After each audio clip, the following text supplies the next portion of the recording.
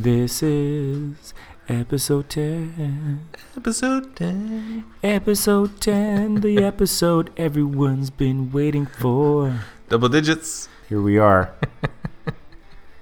Episode 10. Right. So this week we've got Marc Delisle. Yeah, we pulled another swerve on you listeners. After a rambunctious and chaotic time last week, we brought in a commando of sorts. Yeah, one of my favorite humans on the planet, I have to say. So we got Marc Delisle this week. So we talk about his military career. We talk about being born to law enforcement, military type family. War stories. What it's like to be in the Army during the Cold War. I say it every time. I really enjoyed this one, but I'm going to say it again. I really enjoyed this one. Yep. And please don't forget to subscribe to our podcast on iTunes. Check us out on SoundCloud, on Stitcher. Really, if you love this show, or even if you like it and if you follow it, and if you want to help us out, there's a really easy, free way of doing it. Richard, what is that? You got to just subscribe on iTunes and rate and leave us a review if you can. And that's the best way you can help out. I am Gunnery Sergeant Hartman, your senior drill instructor.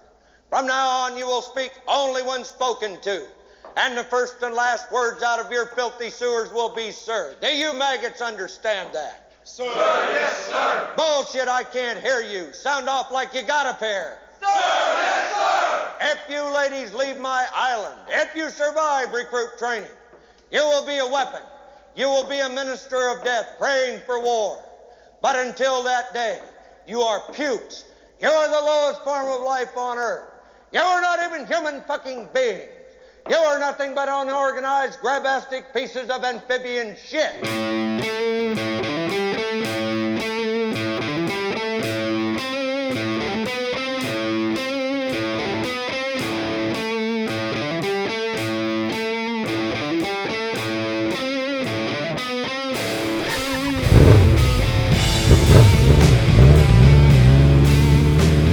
Episode 10. You got 10 for sure. fire in a hole. Fire in the hole. Fire in a hole. Or double digits, man. It's getting real.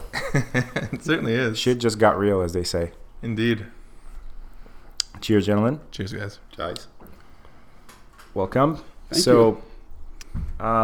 Since things are getting serious, and by serious it means actually we're going to just get sillier from this point on. That's what we really mean by serious. I think it's a fitting time, perhaps, Richard, to introduce a man that you may have some knowledge of, some acquaintance with. I've met him a couple times. Just a few, eh? Know a little bit about this man. Yeah. So why don't you do the honors? Marc Delisle, Richard. welcome Pleasure. to the podcast. Thank you much, guys. It's So an just honor. to put it into context, who is this mysterious man? He may be married to my mom. All right. It's possible. Just possibly. Yeah. Evidence. There's some evidence to that effect. All right. That's what they keep telling me. And a hell of a guy. Yes, I can Welcome, attest sir. to that. A hell of a guy. We were just laughing about this earlier, just on the balcony earlier. We were talking about how well we get along. That's You true. and I. Yes. Yes. Despite the very limited exposure we've had to each other. Yeah, and mostly in moving trucks. Mostly in moving friends, family members, whoever. and just moving. Yeah. Right. It could Yeah. almost be like a sitcom. Yeah, you're always my shotgun driver. Outstanding. Yeah, it works. I feel like maybe in the 70s we could have been like a buddy cop combo, like a Quite possibly. Streets of San Yeah. Francisco situation. Yeah. Right? I would have been the hothead, obviously. And then you would have had to like rein me back in. Yeah, calm you down. Yeah. Whoa, camel. Yeah, of course. Since it's the 70s, I would have had some sort of, I would have been the Hispanic cop, right? like Chico or something, right? And then Chico's a bit of a hothead. But, it's needed because we need to solve those inner city crimes, Absolutely. right? And then you bring the level-headed rules to it. Politically correctness. And That's right. All Keep right. you on the straight and narrow. You clear my name in episode 5, right? When I get framed. Yeah, exactly. He's the one guy who sticks by you. Exactly. When the captain's yelling and he wants my badge, No, he's a good guy. No, I can't live without him. you got to give Chico another chance. He goes, we go. So, Mark, it's really great to have you with us here for episode 10. I sort of shot this out as an idea to Richard a while ago to have you on, because I think one of the themes that keeps coming back in the show, as you've mentioned and as some other people have mentioned it, is we're sort of constantly trying to come back to this idea of separating the reality from the fiction, right? Yeah, I remember that in one of the podcasts in reference to that the movie representations of people's jobs and the reality is completely skewed. Yeah, and to a certain degree, it's completely understandable why this has happened, right? It's just that it seems to have washed over into, usually the movie ended, and then you went home, and then you actually knew a policeman, and you knew a fireman, and these jobs existed with the corresponding responsibilities and tools and training. Exactly. But now we're living in a weird sort of interloper, infiltrator time. And also I find that there's a lot of artistic, what's the term? Artistic... License? License, thank you, Yeah. yes. Artistic license given to the various jobs. And I come from the aviation field, so 27 years in civil aviation and 12 years with the military. And watching airplane movies... It's killing you. It's killing me. Like Passenger 57 and stuff like that. Oh, yes. Where they take the elevator down into the cargo area. Actually, that's not too bad. That Oh, is actually a reality. Some of the aircraft, like 1011s and 747s, had that. But some of the stuff, like the movie with Kurt Russell there, when they attach a stealth bomber to a 747 and crawl in and do the commando shit there. Somebody was just talking about this Extreme Measures or something. Something like that. And like this is the Seagal movie? Yes, where they yes. off him in the first 20 minutes? Exactly. that one just... The only realistic part is that the Kurt Russell character is, I've only flown a Cessna before, and he splats the 747. Yeah, you got it, buddy. That's besides that, it's, totally just like riding a bike. Exactly. It's Right. like, yeah, get some. It's so funny that you should bring up that film for those that don't remember, and maybe I shouldn't help you remember this film because it was a travesty, but it is for its comedic value definitely worth a watch. Yeah. So this is an ensemble cast, mid-90s movie, I think. I believe so, yes. Yeah. And they had your Kurt Russells, they had John Leguizamo, as I remember, and a bunch of other guys in one of these in the air rescue hostage situations. Exactly. And the reason I heard about it today is just today I was listening to a bunch of things about fake martial arts, which has been a theme in a couple episodes ago. Mm-hmm. We talked about fake martial arts, and I found an interview. I got really interested in Steven Seagal. Okay. Because Seagal has been kind of a fixture. Speaking of movies and fictionalization, he's been a fixture in our generations. That's very true, and he has been a bit of a fixture in the martial arts area in the genre also. So always kind of this real but not real. Is he real? Is he crazy? Is he not crazy? Yeah. And there seems to be almost equal amounts of proof to both. Both that he is. Exactly, to establish him either as this secret genius or this complete buffoon that's managed to fool everybody. So the thing I saw was John Leguizamo talking about being on the set of this film. And Steven Seagal, I think this is the first time they ever put him in an actual movie that was not a vehicle for him. Right. Okay. And it's the first time he's rubbing shoulders with actual actors of a certain caliber. Actors, yeah.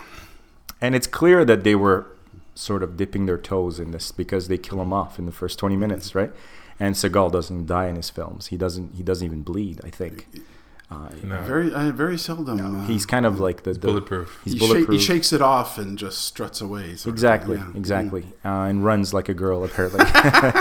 So John Leguizamo tells this very quick story about just being in the back, and then Steven Seagal just comes in, and apparently this guy is the character. Like he just comes in and he says, "All right, guys, so here's how this is gonna go down.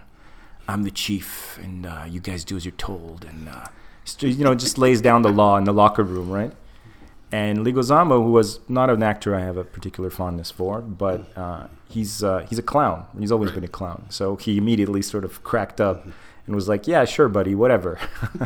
Yeah, right. You're in charge. And apparently, Seagal put him in some sort of slammed him against the wall or something. Really? Yeah. I never heard this before. He put him in like a chokehold. And he's like, and Leguizamo's trying to tell him, like, why? But the wind's been knocked out of him. So he's like, why?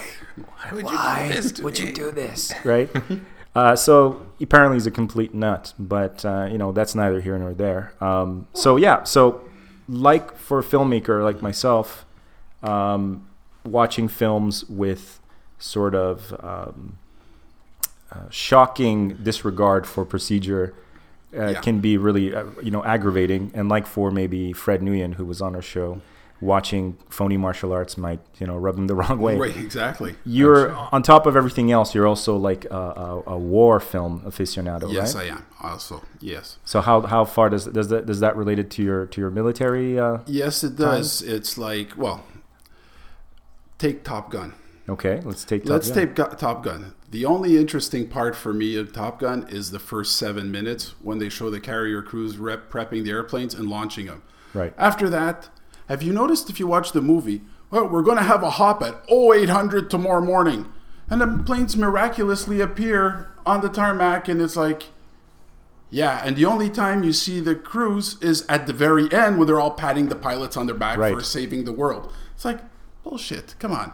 There's a bunch of guys working, men and women, humping their ass 24 hours a day getting those freaking airplanes ready. Right. You could give them a little crumb or two and give them a few visuals. Well, to be really fair, I mean, let's be honest. This film was, ironically, a vehicle, pure and simple, for the monster that was Tom Cruise as far as a star, right?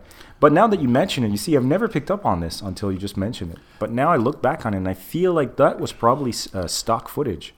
Possibly. Like, it wasn't even shot as part of the film, because that looked really, I remember, it looks really legit. The guys... exactly. Well, that is carrier operations, and it's true. That is true reality. When they're launching the aircraft, it's they just set up their cameras and told the guys, do what you do, launch the planes. Yeah. And I'm there. Wow, that's nice. After that, check please. After that, a whole bunch of steam. Yeah. A whole bunch of oily steam and just sweaty guys. Bodies. Sweaty bodies. A lot of homoeroticism, which I only realized much later how homoerotic this film was. Well, it's a boys' club, the pilot community. And there are more women today flying combat roles and civilian. However, it's still a boys' club. Ah, of course. There's more women than men flying those missions? No, but there are some. There are some, but there's not more. No. It's still a predominantly. I wouldn't.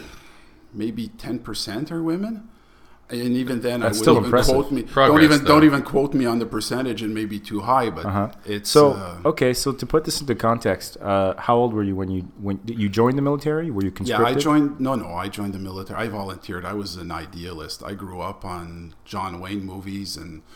My dad brought me up on John Wayne flicks, and my dad was in the RCMP for 37 years. Wow, okay. So having a paramilitary background and an uncle that served in the Second World War, well, guess what? As a bomber radio operator on Lancasters, I was kind of, okay. Oh, I want to do that. I'll raise my hand Do and volunteer. you qualify as a military brat at that stage? Kind of semi. Okay. Because we did move around. The RCMP moved us around a bit like the military, so... But not in a true sense of the word, sure. I guess. So. But I'm guessing this came with some good core values. Yes. Right out of the gate? Oh, yeah, definitely. And it also prepared me for basic training and all that good stuff. So that now I can watch the first half of Full Metal Jacket and appreciate it, understanding that it's hilarious as hell. However, there's a lot of reality to what goes on in basic, so it's... Okay, so was it accurate, that one? Yeah, that's a good question right there. Yeah, for the time. For Vietnam, understanding for the Vietnam era, the abuse that the drill instructors put on the trainees was horrendous, and they had the God complex, and they were God. The drill instructors were God. Even when I joined as a reservist, so we had a couple of individuals in the instructors who took on that persona. Hard asses. Exactly, or tried to. And was it because of the movie or just the American influence? It could be, and it could be part of their own personal egos. I'm not sure. But they were always trying to be the hard asses, make us run behind their cars, because you're a defaulter, you didn't march, you didn't do your left, right, left, so extra drill for you. And, we'll have you jog behind our car just because we can. Interesting. So I think it's like, come on. And make the whole troop do the same thing, and you can thank Mark for not doing his push-ups to that. properly. Exactly, exactly, and that sort of thing, or Fred, or anyone else, and yeah. This is great. I mean, there's almost like a whole topic onto itself here. So you wind up going through that, and it's like, in my case, my dad he was a disciplinarian, but he wasn't a tough, hard, like a gunnery sergeant Hartman there. Okay. He wasn't, but there was core values. Yes, sir, no, sir. You respected your parents, and you did what you were told. And having grown up with that, when I got the basic training, it was like, yes, sir, no, sir, 3 bags full, sir. And it was what it was. Just the way it was. Yeah, exactly. And it was some of the stuff my master corporal would be yelling at me, and I'm there. My dad yells at me better than that. This is a joke. I mean, come on, Sparky. You can do better than that. So there was less culture shock for you. Yes, there was. And I think a lot of the reason for how they behave is exactly to shock you into behaving the exactly, and to way. toe the line, and to understand that it's teamwork, and that you're not an individual, and that you have to throw your individuality away. And I got that. I understood that. That wasn't a problem. But it was just, and then they had to yell at you for whatever reason. And what was kind of ironic was nepotism, might be the term for it. Or it's a big family, eh? Everyone kind of knows each other, and it's and I'm this little private recruit here, and I'm running behind cars and saluting. And the first weekend of extra duties that I have, they have you mopping up the hangar floor and moving lockers and stuff. And who does come by is the wing commander. And the wing commander stops and says, "Hey, Mark, how's it going?" "Sir, I'm doing fine, sir. Thank you for asking, sir." And he says, "Oh, that's true. You're under." He says, "Carry on." with a big smile on his face. Because the wing commander was a full colonel. But he knew your family. Yeah, he and my father were both aides-de-camp to the Governor General, and it's through him that I was introduced to join the Air Reserves. Interesting. So all of a sudden, I get the second lieutenant and the senior NCO. How come you didn't tell us that you knew the colonel? Oh, okay. And I didn't think that was relevant. I'm just a normal. Plus, if you had I'm a normal peasant like everybody else. I'm there. I don't know. Well, that changes things. Not in my mind. I mean, right. That's not supposed to. My dad started off as a constable in the RCMP and worked his way up to being an officer, but he earned it and he humped his ass. But in my case, it was the same thing.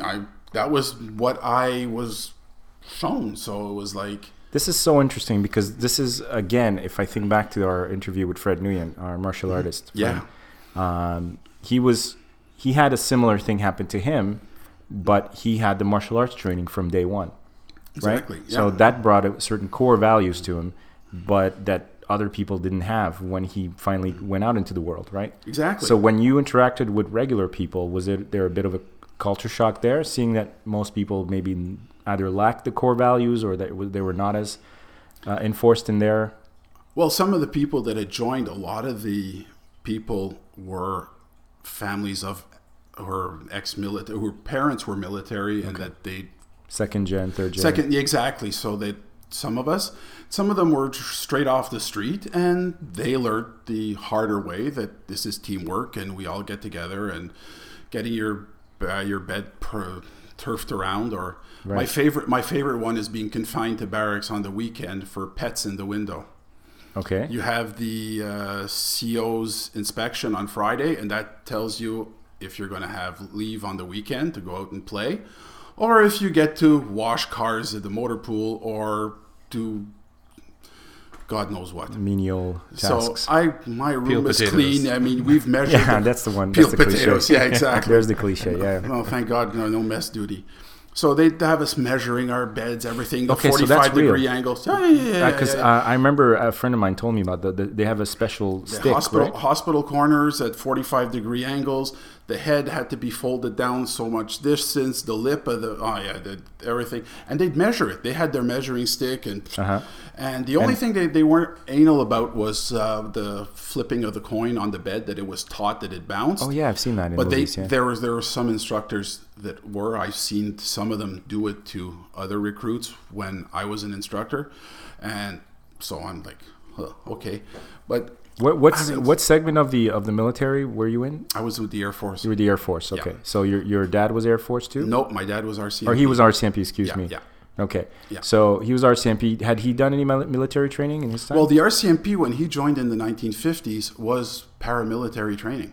Oh. They did the whole left, right, and everything else. Then they got into the policing aspect afterwards, but their basic training is a lot of paramilitary. Okay. And it still is a bit today, although there's more police training and stuff like that. They put more of the emphasis on it today than they did back then. They've kind of become our FBI in a sense, haven't they? Are there like federal police? Yes, they are. Yes. Mm-hmm. Right. But again, in some places, they're municipal police. Okay. Like in my brother's case, when he graduated, he was assigned to the Coquitlam detachment, and he was doing regular policing like anybody else. Squad car, the whole Yeah, bit. the whole 9 yards. Okay. So, yeah, but there's elements of the FBI, there's elements of regular policing. They're a bit of a hybrid, actually. So, Which makes them kind of cool, kind of interesting. yeah, they are in their own right. Yeah. But there's that whole equestrian tradition as well, right? Yes. From the mounted, clearly the name, right? Yeah, the mounted police. They do still ride horses. Or is that all just symbolic now? No, well, the musical rides horses. Like in my dad's time in the 50s, they were assigned a horse. And they had to do all the mountain trading, shovel the shit, and the whole 9 yards. Nice. They had all that to do. Oh, wow. In my brother's time, they did all the dismounted drill and all that stuff, but they didn't get to play with the horses. There was no horsies. So if you want to play with horses, you have to join the musical ride, and Which is like is that like a ceremonial? Yeah, it's a ceremonial show. The centerpiece for the RCMP with demonstrating all the drill from way back when and so on. Wow. It's more of a historical thing. Yeah, exactly, and more of a PR entertainment sort of thing. And it's actually quite cool to watch when you look at the synchronicity with a whole bunch of horses on there and the drill they do. It's still about discipline, right? Yeah. It's still about discipline. Comes back down to discipline Okay. all the time, left, right, and center. So you joined the Air Force with the intent of becoming a pilot? No, at this point, my aviation dreams had been shattered due to lousy eyesight. Okay, right. Yeah, So so the you had to requirements are very... you have to have 20/20 vision or better than, and my eyes suck. So, You're not allowed to have corrected vision at all, or well, LASIK didn't exist back Right, then, the so I'm technology was assuming not that there. but even then, I'm not even sure they would accept it, because after you've had your eyes zapped, when you're pulling 6 Gs in a fighter, maybe they'd limit you to transport command, flying Hercules or C-17 The cargo planes? Loadmasters. Okay. Yeah, but I couldn't see pulling 6 or 8 G a turn on an F-18, and with your eyes, I don't know if that's a darn good one, but no. My career was basically, I knew I was going to be a ground crewman, so Okay. that was the understanding. Hence your appreciation for the ground crews. Exactly. having frozen my keister off at 2 a.m. Jesus, and yeah. minus 20 weather, refueling aircraft and towing them and Oh my God. doing all that. So you've been on an aircraft carrier? Not an aircraft carrier. No. I'm not in the Navy. Ugh. Okay. No, I'm sorry. I'm ignorant. No, we'd serve here on bases in Canada, like St. Hubert or Bagotville or places like that. But when it gets cold, like here at minus 20, and you get the wind chill factor at minus 35, it gets a mite nippy here, and you have to refuel an airplane and do your checks and all that stuff. Geez, just going That's out, gotta be rough. just going outside in that weather, close to the water. You're like, I'm going back in. Exactly. So being on the water, it must be, or even near any sort of out of civilization. On a vessel, plus add the pitching and rolling of the ship and stuff like that. Oh my God. Oh boy, no, thank you. So Not sure.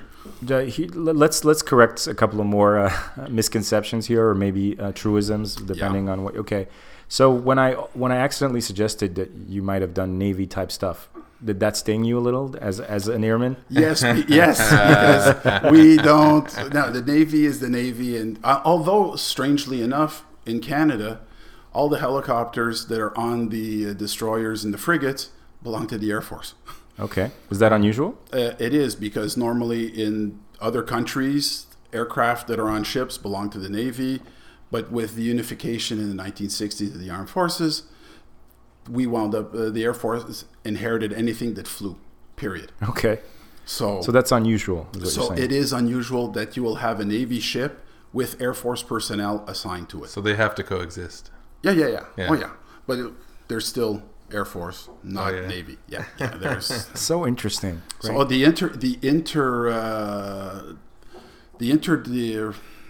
do you say that? Like The departmental- interdepartmental rivalries between the Army, the Air Force, the Navy. Right.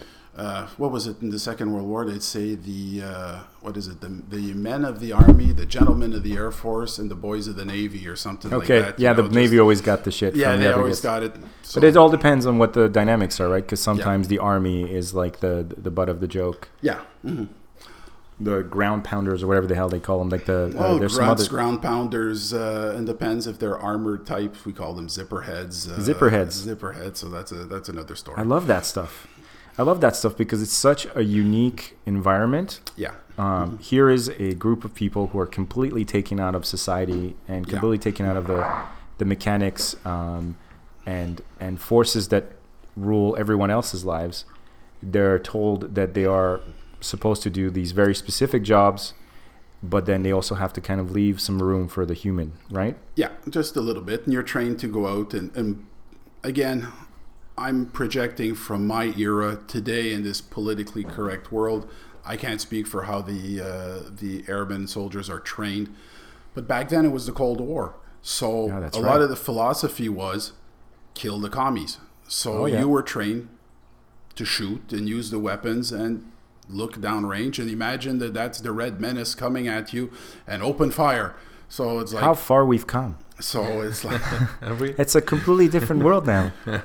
Well, it's funny you mentioned that, because we were discussing it at work and saying during my time in Germany, there was pictures of the Red Brigade. Be careful, and if you spot this person, to alert police. So you had the Red Brigade, the Baader-Meinhof gang to a lesser degree, and various other Soviet communist reactionary groups that were threatening to blow up. These are terrorist factions. They're terrorist factions. Huh. And I think the only Arab faction at the time was the PLO. Was That's Yasser right. Arafat and the PLO. They weren't organized yet. Yeah, they were just starting. It was nascent, but it was all the communist shit disturbers that were being funded by the KGB to disrupt the Western powers. Amazing. So, and today, well, it's more Arab. Yeah, but it seems to me so- that the more and more, the further, maybe we're going to come back to this, in the context of the travesties that happened in Paris lately. Mm-hmm. But it seems that more and more I find out, and more I read, it seems like we're in another Cold War. This time between the Saudis and Iran, and then like Russia's starting to kick up the dust again, and it's almost Canadian bacon again, right? Exactly. Like they want to mix it up. Remember that scene where he's like, "You guys, you guys want to mix it up again?" Like the old days. They're like, "Nah, we're into what is it?" The Russian guy's like, "Sorry, we're into indoor plumbing now, so we don't really feel like it." Exactly. And the Americans are all dejected. They're like, "Oh man, come on, it was good for business." So okay, so you're in the military, and then you go towards engineering, I guess, or repair. Well, in my case, it was more. Well, it was technical. It was more. In my trade was aircraft instrumentation, electrical systems, and all that. So basically, the avionics trade. Okay. So you selected a trade, and you went through all the exams, and they basically looked at where your aptitudes were, and they said, "Okay, well, you can be a ground crewman, you can be a technician." So there's various types. There's airframe engines, and then there's the. You have a specialty? Yeah. So I was specialized in the avionics, the aircraft instrumentation, electrical stuff. So okay. So for those that don't know, like me, What is that specifically on the plane? Which piece It's of the plane all is the it? stuff in the cockpit. Well, Okay, it's all boom. It's the electrical systems on the aircraft. It'd be the aircraft instruments that the pilot reads, the commands within the flight sticks, and so on. To the blinking lights on the outside of the aircraft. Okay. You name it, using the hoists, so on. Yeah. That's really great. That's amazing. So yeah, no wonder you must have all sorts of opinions when you're watching films. Yeah, exactly. When I watch, especially the aviation stuff. What are they getting wrong? Well, maybe we talk about that a little bit. What are the consistent misconceptions that they seem to be doing? Well, some of the bigger irritants and it's you'd think they show you an aircraft taking off. You can wind up seeing a DC-9 taking off and a 747 landing with the interior of an L-1011 or a DC-10 or something. The consistencies aren't there. Then if it's an airplane like Passenger 57 or stuff like that, where they portray what's happening in the flight deck and, oh yeah, we'll just flip this switch and we'll do this, and look, the plane's... It doesn't exactly work like that. Right. So the technical stuff... They're like wrenching the controls. Like, we got to bring her up. We got to bring her up. It's like, and they don't even show, like, if you stall it, there's a stick shaker and the stick will vibrate to tell you don't do that. Push down, sort of thing. They just... Oh, really? What about the cliche of somebody on the plane being guided and landing the plane with instructions from the tower? If the person has a bit of flight experience, Yeah. they could maybe pull it off, but someone who doesn't, yeah, good luck. And I'm an avid flight simmer. Right. So we know this about you. Exactly. You have a dedicated room. I have a dedicated room for flight simming, and I go splat more times than I care to admit. So And that's pretty hardcore. The flight simming thing, like, yeah. your setup is the real deal. Like, well, it's getting there. It will be improved. It will be improved. But you have realistic, real-time weather conditions. Yes, I use realistic weather conditions. I have yokes, pedals, throttle quadrant, the whole 9 yards. Yeah, this is not a video game. Well, it is linked to the Microsoft Flight Sim FSX. There, Okay. the 10th Flight Sim. It is linked to that. However, there's if you no could- video gaming there. It's not just... If you can land this plane in the sim, you should be able to do the real thing. How much of a Maybe. discrepancy is there? Well, apart from the physical depending on forces, the aircraft model, you could probably do a good job. And actually, the flight simulator is allowed by the FAA to train for your private pilot's license. Oh, wow. They will allow you to, because they're that good now. they're or? that good, and the aircraft that they simulate, the controls and all that stuff is very realistic. The setup that you have is probably better than what people were training on in like the 70s, 80s. It is, and what's really interesting was that Northwest, what is it? The Northwest Territories pilots there, the Buffalo Air thing you see on Those like History Channel hydroplane guys, or no, it's the guys that fly the transports up in the Yukon and the Northwest Territories and all to that. bring supplies. Bring supplies all over the place, and they were showing this person who needed to get some DC-3 simulator time, and their simulator was the similar type setup that I have in my office, my home office. You're not playing around. So I'm like, oh, cool. Okay, well, if they're using that and this is certified. But there is products out there that give you like the half of a 737, and that's what I'm aiming for. That's so interesting. That's what you want to do. That's your that's- goal. that- Is to set that's up your going- whole garage to be like the real Well, thing. a section right? of my office actually. Really? Oh yeah. To get my flight sim set up. So I'm actually looking forward to that. It'll be it's not cheap. No, I guess about it 16, 17 grand. Oh wow, okay. Well, to be fair, I've been saving my pennies. to be fair, a good boy. Some guys are building like Batcave, Yeah. movie theaters in their basement, and like that's a big thing now. Building Yeah. these like Yeah. Or the Bridge of the Enterprise or whatever. So this is your baby. This Yeah, is your that's my thing. exactly. That's my baby. So I'm nice. looking forward to getting that set up. Okay. And you got the real airline seats in the basement. Yes. I've got my first class seats there for Probably a better watching. experience than 90% of actual flights. Too? Yeah. Right? Well, the service is better and better selection. That's right. Well, okay. So, all right. So there's this mismatching of interiors, features. exteriors, landing.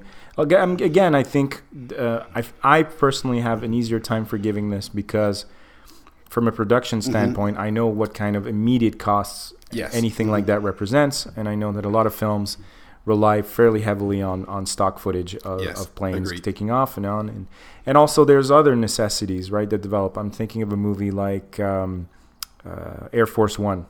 Yeah. Okay, so how did that one rate in terms of accuracy? That wasn't too bad. Okay. It wasn't the bad. Harrison Ford one? Yeah. Yeah. Gary Oldman as a non-specific East European villain. Actually, the best, in my opinion, aviation-related movie is The High and the Mighty.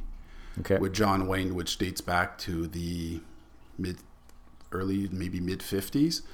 The movie was written and produced by, I forget the gentleman's name, but he was a commercial pilot. So when you watch the movie, you see that the flight engineer is using his slide rule to calculate his fuel. Everything is realistic. When they're in the cockpit, the interplay between the captain, the first officer, and the flight engineer, it's legit. Bang on. It's legit. That just pleases me. If I want to watch something, I'll watch that one. And it's actually, as a piece of useless trivia, it was a precursor to all the aviation disaster movies. Okay, well, that's not a useless piece of trivia at all. So this is this movie was the first in the genre of aviation disaster flicks. So it was like, we don't think about airplane films as a genre, and they've never been categorized as such, right? They just get put up there with thrillers or clearly you won't be able to watch them on a plane, right? I don't think unless you really want to freak the passengers out. Clearly pranks have been very likely pulled in the past and will continue to be pulled in this effect, right? But do you have a plane movie that you like? Is there one that comes to mind for you? Airplane. Well, the one that keeps coming back to me, the one that I probably would put up there as one of my favorites all time was the Memphis Belle. Yes. And that was about B-2s, B-2 bombers? B-17s. B-17s, right? Because they're British. No, American. They're American planes? American, yeah. Okay. Oh, that's right. They're American because one guy talks about starting a McDonald's or something. Yeah, exactly. So Harry Connick Jr., Sean Astin, and a bunch of guys. Billy Zane, I think, is in there. The Billy Zane. Acting normal, right? Not being weird. Not being Billy Zane, just being a regular guy. And it's, if I recall correctly, it's the last run, because they had to run 25 missions. Right. And that was the Memphis Belle's 25th mission. Okay. So, that one was actually very well done. Yeah. And I really like John Lithgow's performance as the total prick PR officer who's only thinking about public relations and what it's going to look on the home front, not giving a shit about the crews, the men that are actually having to go through the hell. No. Did you encounter any of that in your experience? No, I didn't get shot at. So no, I guess I mean having to run into these, because we talked with Fred about fake martial artists, right? So have you ever run into fake soldiers? Oh, posers, yeah. Fake military. Oh, yeah. What does that look like? Well, the people that are dressed up in military uniforms and they strut around and they try to show that they know something and. Picking up women. Oh, well, that's something else. Yeah, the uniform. I'd be guilty of that. I'm afraid I have to admit I'd be guilty of that. We'd see them at air shows. Okay.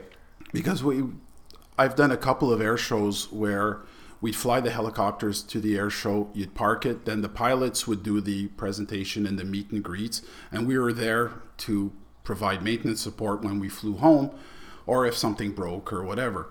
And if you look at the Kiowa, which is the military version of the Jet Ranger, which is a helicopter that you see in most movies around. There's a tube at the front, the pitot tube, that lets the air suck in for the airspeed indicator and all that good stuff. Well, everybody assumes it's a machine gun. Oh, okay, yeah. I think that's the first question. Oh, that's the gun. So you get the poser will strut up with the pro forma blonde bimbo with the huge rack, and he'll point. Oh yeah, this is he'll read the plate. Don't touch that, sweetie, because it's dangerous. Exactly, and it's like and she says, well, what's that in the nose? He says, oh, that's the machine gun. It's like, and we're all standing there like. but I don't Yeah. want to talk about it. Yeah, exactly. This is, Too many bad memories.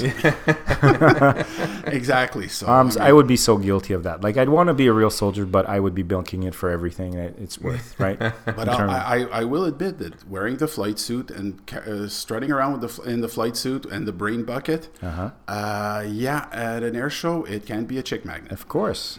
There's a huge scene for this stuff too, right? Oh yeah. One thing I've always thought was very interesting is there seems to be this whole segment of the population that has a huge military fetish, but they have never actually been. Right. Mm-hmm. Like we saw that example, I think, of that guy that got busted at one of the Remembrance Day ceremony last year. Yeah, Remember that, he was wearing the wrong. He had the wrong uniform, the wrong badges. He didn't even do his homework. I mean, if you're going to pose, at least do it right. Read it that up. was the most insulting part. But what happened exactly? This guy was a repeat offender. Yeah, the guy showed up and he was wearing reflective sunglasses, which is a no-no.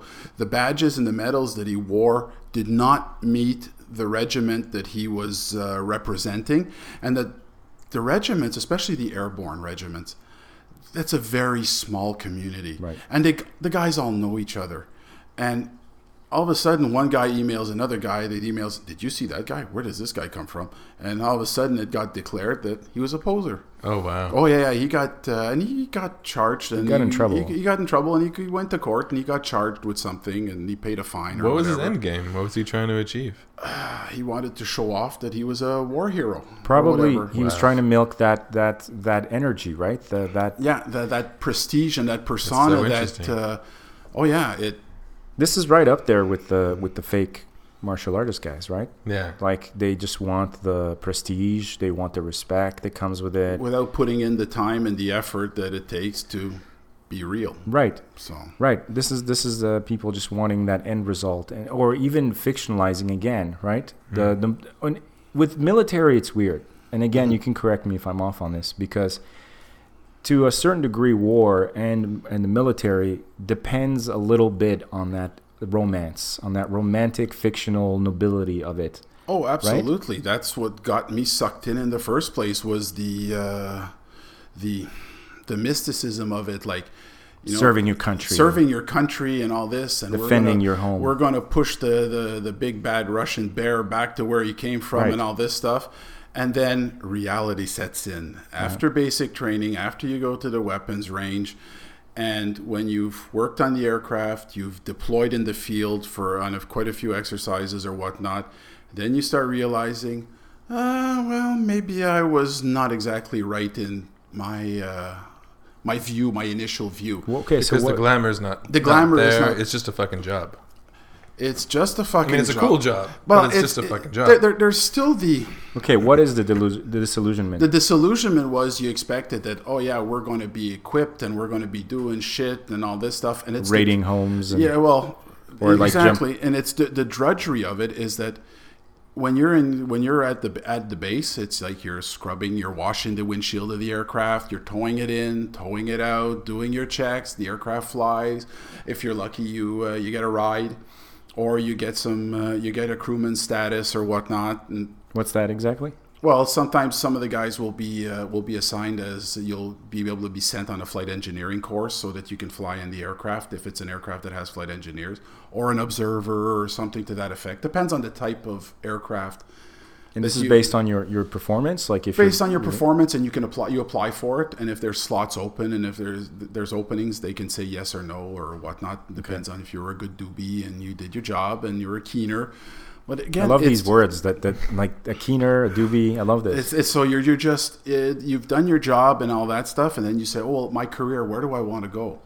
So then I say, "Well, I want to try that, or I'll try something else." And then you apply for the jobs and you take the courses, and if you fail, well, you go back to what you were before. And like, there's a lot of guys that in our unit that decided that, I've been in the forces for 5 or 6 years, and I know the way the game is played. I want to be a pilot, so he applies, and he's got the academics and he's got everything, and the fact that they give him credit for having at least served, for time served. But then again, he gets there and he fails the course. And then he gets sent back to the unit, So then with shame on his. Because you don't want to come back with that no, tail exactly. tucked between your legs. Yeah, your tail tucked between your legs, and a lot of guys will quit after that because they didn't succeed or whatnot, or some have balls the size of Manhattan and they just they keep going on. They just don't care. Yeah, they'll not necessarily try to be a pilot, but they'll keep on in their career as whatever they were doing.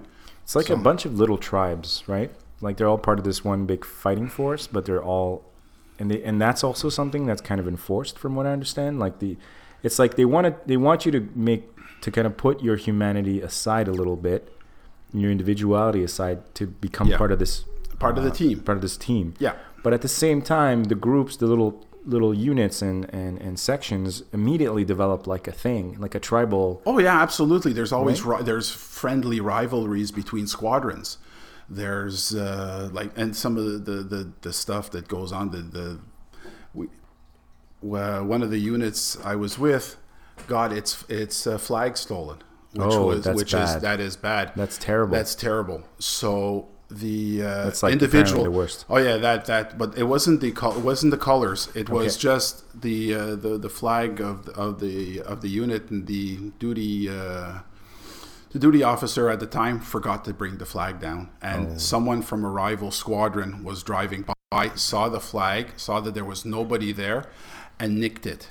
Right. So and you would almost be unofficially told that you should do that if someone leaves it unattended. Of course. This is a collegial mascot stealing. That's exactly. So basically, after that, the sergeant major ripped this individual a new one twice over.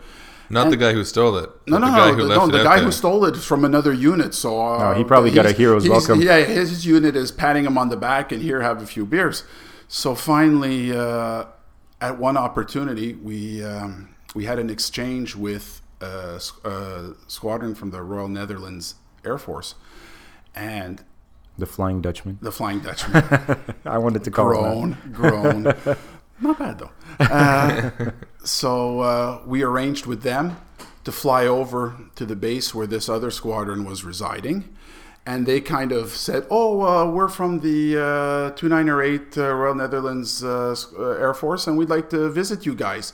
Oh, yeah, sure, come on in, and all this stuff. And in the meantime, we had some of our guys tucked away in the back of the helicopter, and when they landed, they all rushed out, stole their flag, and then got back in the helicopters and fucked off, sort of thing.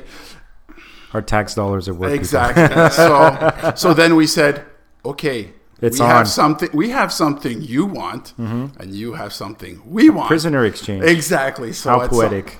So at some point during a big field exercise, there was a meeting of the minds in the middle of an empty field. Right. And the flags were exchanged, and then much beer was drank, and good. everyone was Ends. All's well that ends well. So it was. This is a great story. I love this type of stuff. Some people be like, "Oh my God, they're doing this during. They're supposed to be on duty." I'm like, no, this is exactly the kind of shit I want to know that these guys are doing to unwind. I wouldn't want people. And it shows the camaraderie within a single unit, and even after that, the fact that the two units could get together and say, okay, and one was a fighter squadron and one was a tactical helicopter squadron, and that they still say, yeah, we're all in the same team anyway. Good on you. Someone fucked up, and they got their just desserts. They got their just desserts, and a little mutual respect. The fact that we were able to pull something off like that, well, they say, yeah, well, good on you. You got us. Yeah. So. Yeah. I'm guessing at some point too, the commanding officers they'll find it funny, but after a while they're like, okay, guys, wrap it up. Oh yeah,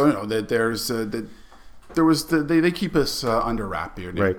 They hold the reins really tight on us, so that's cool. I think it's important to have some kind of outlet to blow off some steam. Oh, absolutely. And it's also to say that there's the unit, the pride in the unit, that you're going to make an effort to support your unit, or if you did that to another unit, well, I said you're supporting us by making someone else look bad. So it's all part of the whole camaraderie teamwork thing. Does it ever go bad? Is there any?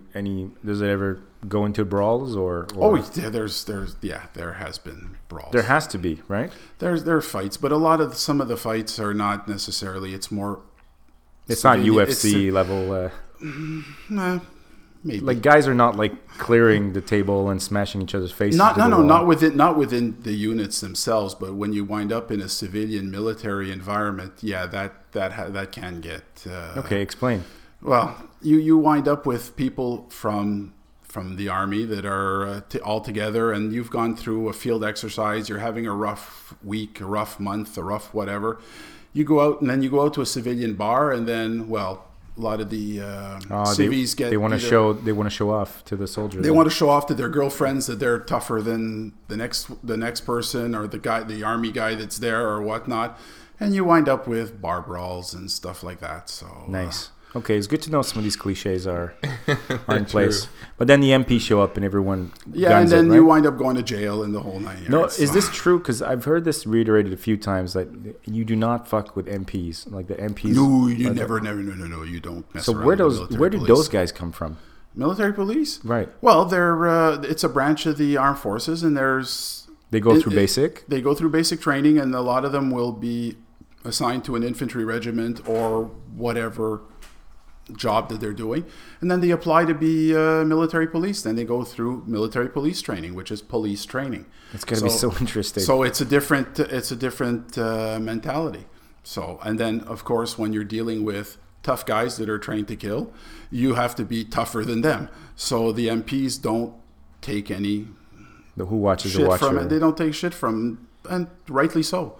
Jeez. I mean, I would not personally. I wouldn't mess with the MPs. That was. Well, it's like growing a dog, like grooming a dog to watch your other dog. Like you're attacking. You get a Rottweiler, and you need a Rottweiler watching dog. Yeah. You clearly do not want to fuck with that dog. Yeah. Right. Exactly. You got to be a badass to be able to police the badasses. Exactly. Yeah. It's something to that effect. So it's not necessarily an easy task for them because they get a lot of abuse too. The regular people have no respect for them. For the MPs? For the MPs. Or because they're cops, and then exactly. No matter where you are, cops get that. Like they get the short. They get the short change from the regular constituency. Right. Yeah. Is it kind of like internal affairs with the cops? A bit like are they viewed as traitors to the? I don't think so. I'm not. I never really was exposed to the military police side of things, so I just steered clear from them. And you're a good boy. Well, kind of, so to speak. Yeah. Well, I never got caught. You know what the chain of command is?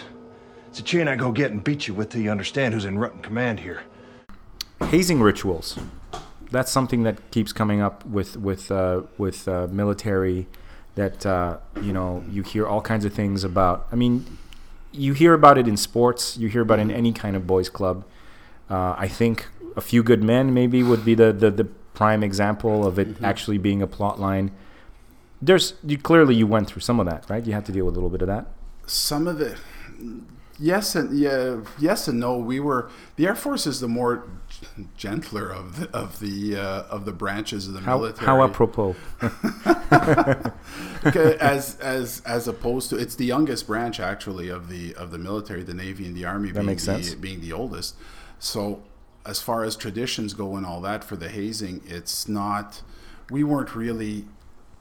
The basic training is part of the hazing process, and that's where we come back to, like when you see Full Metal Jacket and the abuse that was going on. That was basically the hazing that you saw was within the basic training. But again, correct me if I'm wrong here, but my understanding of the context of Full Metal Jacket, as this was during the surge period of Vietnam. Yeah, just before. This wasn't even your standard Paris Island training. This was like an emergency. Like they had to get him out. This was a very intense period of training for them. But again, it takes the time it takes. I don't think they shortcut it. If it was 13 weeks, it was 13 weeks. Right. It takes the time it takes to do the curriculum to train somebody. Right. So I went through, what was it, 8-10 weeks of basic, but in that 10 weeks, I had aircraft instructional courses. I had weapons training. You wind up with a whole bunch of stuff like that, and in our case, because it's technical, and I think your education level is a bit higher to be in the trades in the Air Force, as opposed to one would hope in the Army that they're I think that if you have a high school, you can be an infantryman, but you can't be a technician unless you've got a cégep degree or something or they'll train you to that level. They'll educate you to be able to do that. So are you suggesting that the poor are often end up in the Army and as shock troops? No, not necessarily. No. It's a question that if the poor, they join up, they sign up. Nobody put a gun to their head to join, especially in Canada. It's all volunteer. Right. So I don't buy that thing that aspect that we send our poor to die. That we send our poor to die. No. It's a very different thing here than it is in the U.S. So, like a lot of these movies that we're watching are all U.S. It's U.S. Good point. Most of the movies are U.S. centric. Yeah. It's all the U.S. philosophy, and everybody assumes that it's the same thing everywhere, when it's not. Like in Canada, it's an all volunteer. No, it's an all volunteer force, and you can have. In one of the last classes I taught, I had a gentleman who was working on his master's in physics, and he was also training to be an instrument electrical technician on aircraft.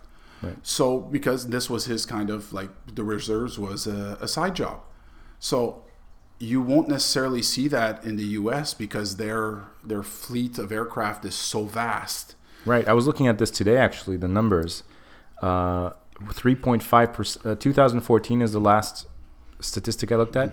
3.5% of their GDP went to the military. Yeah. A GDP of $16 trillion. So that works out to 560, and then a whole bunch of zeros at the end. Exactly. Right. So it's a different ballgame from what Canadian military, which gets made fun of actually for that. Well, a lot of people go there to pay for their school in the U.S., whereas school is heavily subsidized here. And exactly. And the other thing too is that in the military you go in, you can do your 4 years, 5 years, whatever your hitch is, and then you can go to school on the GI Bill, so they help to pay for your studies, which is a bit of a compensation for the people that join up. But again, they asked, one guy asked, he says, "Oh, how many Hercs do you guys have, transport aircraft?" And we had said 24. Boy, that's a small squadron. They had a laugh. No, that's all in all of Canada. I mean, that's within. Oh, they thought that was a squad. That did one squadron, and Makes it's like sense. So for them, they'll have a guy who's trained on aero engines. Well, our aero engine tech will work on the whole engine. He'll be proficient on the whole engine type. Whereas this guy here is only doing sections of the engines. Okay, I'm so glad you said that. Because they have so many airplanes within a unit, they can have 30, 40 airplanes. So this guy here specializes in one segment, and he'll just do all the airplanes, that segment. Then someone else will do that segment, because they can't afford to have guys that go universally. Exactly. You'll have highly specialized. You'll have one guy, the crew chief of the aircraft, who basically, in his mind, he owns the aircraft and he lends it off to the pilot to fly. He's responsible for it, and then the other trades will come in and do their thing, but he's the master of that airplane. He's responsible for that airplane.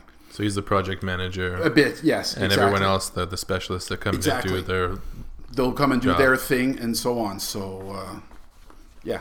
Okay. So basically that's, but in Canada, you don't have that, because as an avionics technician, I do my shtick on the airplanes, and then I was also cross-trained to be able to do the communication side, so I could sign off in the logbook, do the basic checks, the before flight or after flight checks for that, or for the safety systems guy.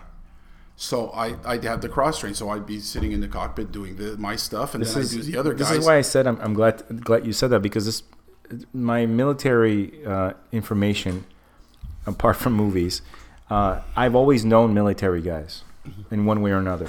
I've always had someone in my environment who was either a reservist, or I remember I went to school with a Black Watch guy who was a bit of a psycho, but he gave me a lot of information about sure, the Black. Yeah. And I remember this one specific time. I never actually learned the name of this individual, but He was a Canadian soldier, and he used to tell stories about a lot of the cross training with Americans, because that happens a lot, right? Sure. So field exercises, and I remember even, I don't know if it was me or someone else, but literally we asked him, like, okay, so what's the deal? What's the American thing and what's the Canadian thing? He's like, well, apart from the fact that they have a seemingly unlimited amount of bullets, ammo, and equipment at their disposal, and they're like, it's like the John Woo movies where like they finish firing and it's empty and they just throw it away and pull out 2 new guns. He's like, they have this emphasis on the example he gave is that if in a convoy, if the truck breaks down, an American convoy, the driver will get out and radio in an engineer to come and change the tire.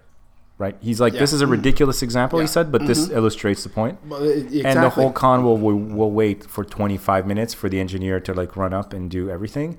In the Canadian military, like in an indie film, you can't afford or don't have that guy. The driver better know how to change a fucking tire. Is that accurate? Pretty well, yeah. That about sums it up. Also, it was kind of funny. We had a group of U.S. Marines in our hangar waiting for their aircraft to come in, and so one of these guys comes up to us and says, "Boy, you guys play with dinky aircraft?" Yeah, so he's making fun of our helicopters. You're used to it. Yeah, we called them the butane budgies. So I mean, the what? The mutate budgies? Butane budgies. Yeah, I love it. Okay. So basically, he says. So I said, "Well, what are you guys in for?" "Oh, we were here getting our Arctic survival badge." And it says, "Oh yeah, where were you, Valcartier or something like that?" They're trying to say Valcartier. They were trying to say Valcartier. So these guys spent a month in the field at Valcartier to be Arctic trained, where the weather isn't really that different from like. Check, please. So we kind of we all looked at each other and rolled our eyes. That's where you get your revenge, right? May as well be in Vermont. Yeah, pretty much. Pretty much. I mean, they just had to go to Bagotville. Bagotville gets really nasty. I mean, we had a period of time. It was minus 77 on the tarmac with the bloody wind chill. Christ. Minus 77. I mean, with the wind chill? I didn't know that was possible on Earth. I mean, it was just an exceptionally cold winter. And to launch the aircraft, we had to the pilots did their walk around inside the hangar. We did all our checks inside the hangar. And you never saw people towing an aircraft out with the pilots sitting in the aircraft. They'd stay there. Pop the wheels off. The tow tractor buggered off back into the hangar, and the poor bastard that had to do the start with them. It's like, get them going, ground power, out. This is literally like you're on a timer because you can die. Well, it's not so much you can die as much as the aircraft is going to freeze and it's not going to take off, and you're going to have to tow it back in the hangar to thaw. And die doing it. With the Arctic gear and the parkas and the big scarves and everything, it's uncomfortable. Yeah. Yeah, but the clock is ticking though. Yeah, but the clock is ticking, so you're not messing around. You launch that aircraft, and once the rotors are turning, you hightail it back into the hangar. So how long do you have at that temperature to get? I have no clue.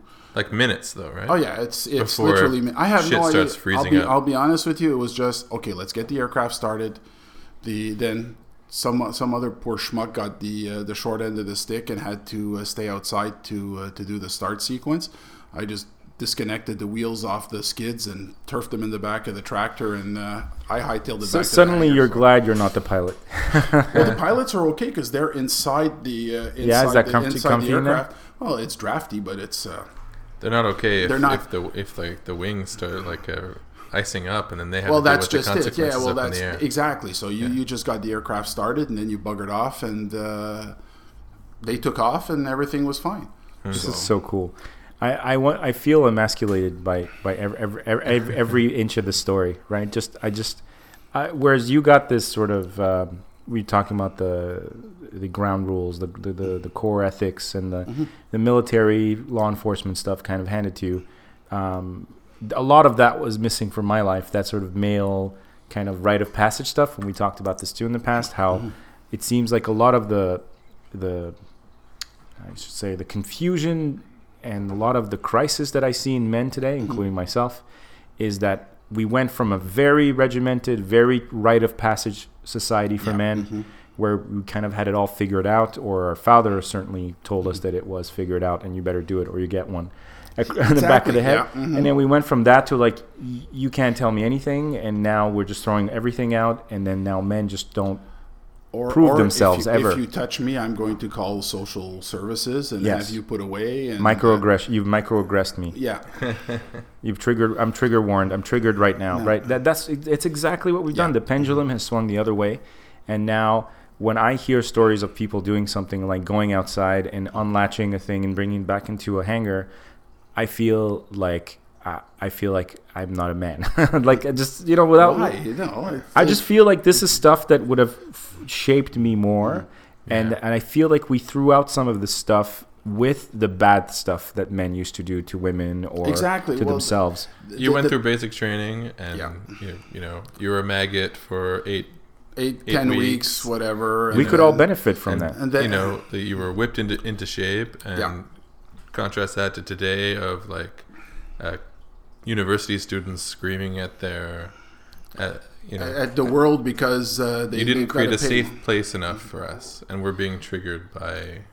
Yeah, things. Exactly. This is all those black kids I went to school with. Like Russell Peters makes jokes about listening to black kids tell him how badly they got their asses kicked at home by their parents. Yeah. But I lived that very same experience. You need to have your ass kicked. I think we talked about it on the last podcast. We all need to be maggots. We were talking about our bullying experience. Yeah, exactly. Yeah. And the same thing. No, and growing up, I got bullied. When I was listening to it, I could relate to it. You got a bully story? I got a bully story. All right, do it. It's story time. Let's put it this way. In the sixth grade, I was 5'11". So that meant that there was the sixth grade teacher and the vice principal that were taller than me by maybe an inch. You were taller than I am today. So, you were exactly the same height. In sixth grade, you were my height. Yeah. So you can imagine. And I was as skinny as a toothpick because I just shot up and I hadn't widened. So all the kids would pick on me in school. And you're 6'4" now, right? I'm 6'4" now. So I only grew an extra 4 inches from the 12th grade. From grade 12, grade 6, grade 7. I only grew an extra 4 inches. I'd already done all my growing. So how did a 5'11" sixth grader get bullied? Like, explain that.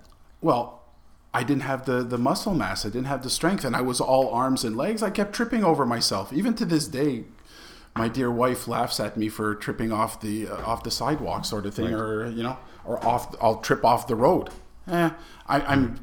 Some parts of me, I'm still gangly. There were some guys trying to sort of prove something. The short guys, I'll make the tall guy fall. They'll trip you and you fall flat on your face or something like, look what I did, right? Yeah, and timber. Exactly. Yeah. And so at some point, I just snapped. And I just pounded the shit out of the little fucker. And by little fucker, that means everybody in his class, right? It could have been anyone in his class. Oh, no. I took the chief bully and I just wailed and wailed and wailed and I hit. And it was an uncoordinated attack. But like a Wookiee. Exactly. That's an apt analogy. Wookiee style. An apt analogy. So I just pounded the shit out of him. So obviously I get home and I'm all proud. My mother's there all disheveled and I'm all proud. And she says, "What did you do? You don't get into fights. You don't fight people.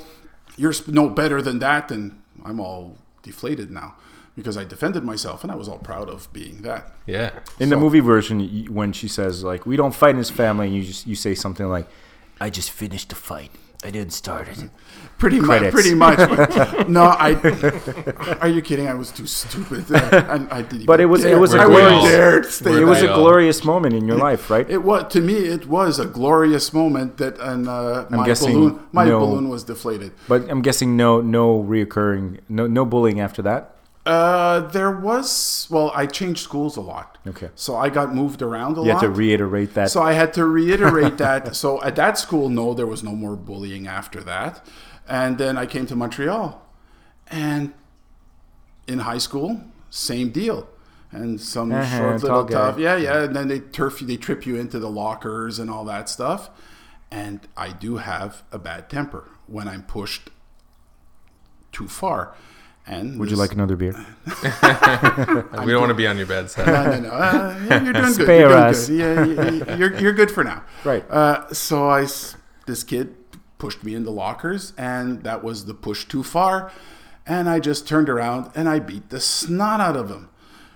And In a completely acceptable way, right? Because Yeah, today, that's another problem. Is today when that beatdown comes, now they're like ramming things into their like they're causing like lasting bodily injuries. Well, somehow we knew how to beat each other back then. I don't know. I used in an this. acceptable I way. kind of made a dent in a locker door with his head. So Okay. I don't know if that's an appropriate beatdown, but nevertheless, Feels like it. He got the message that, and his buddies got the message, and everybody Yes. else got the message that I'm not going to stand for it. I'm not going to start the fight, but to your point, I'll finish it.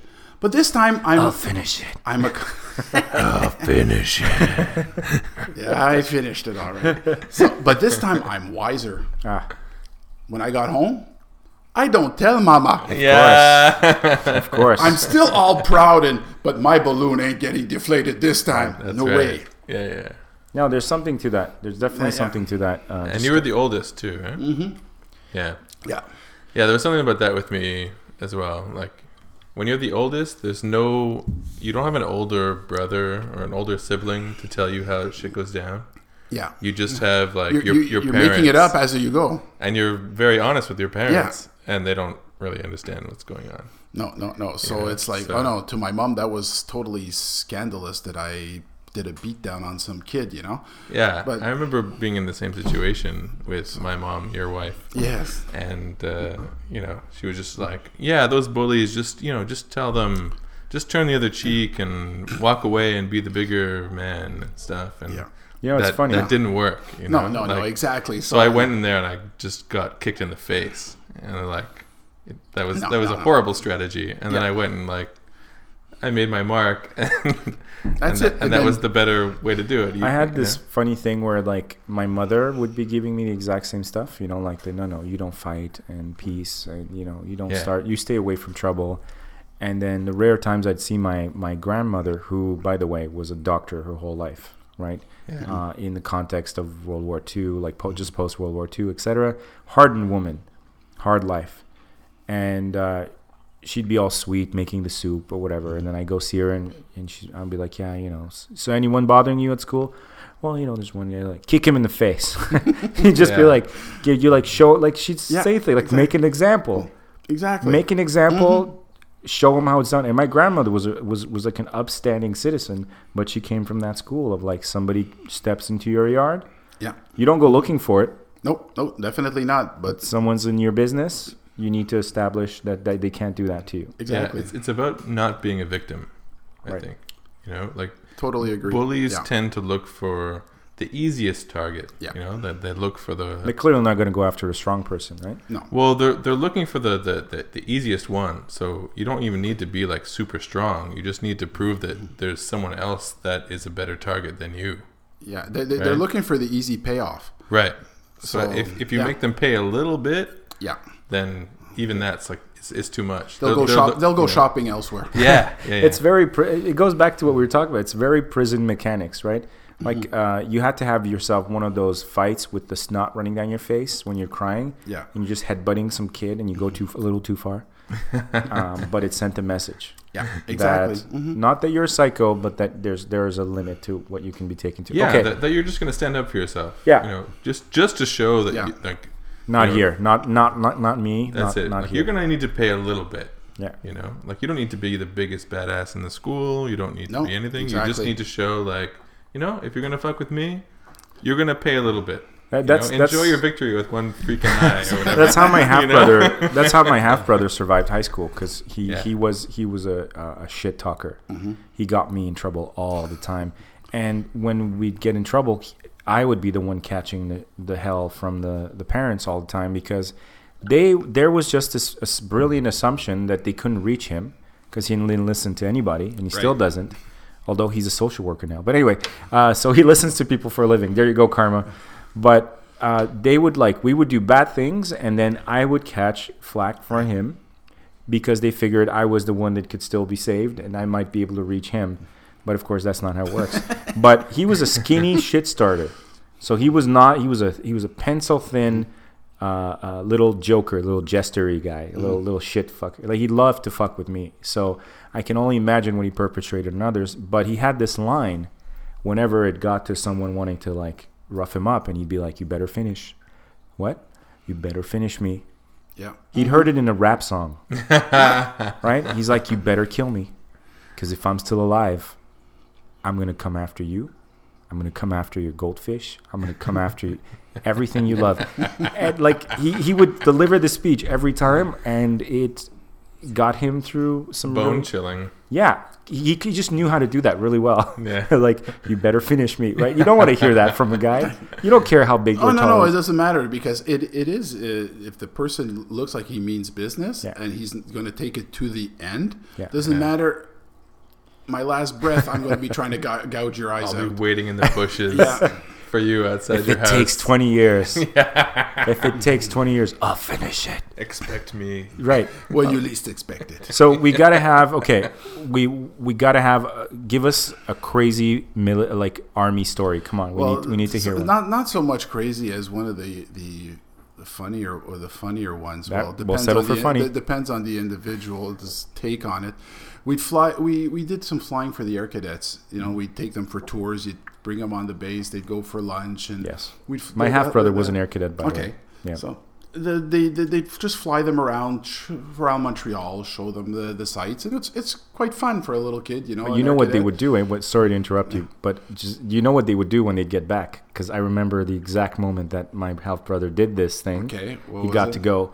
He told all the girls in school that he went along with you guys to evac people from like a volcano or something, and he it's all about getting the girls. He rapped the girls. Yeah. I had nothing. I could say nothing to match that, right? Oh no, you can't. No, you can't. No, sorry, that you really can't. That's brilliant, right? Oh, absolutely. And he came with a uniform with the wrong insignias and everything.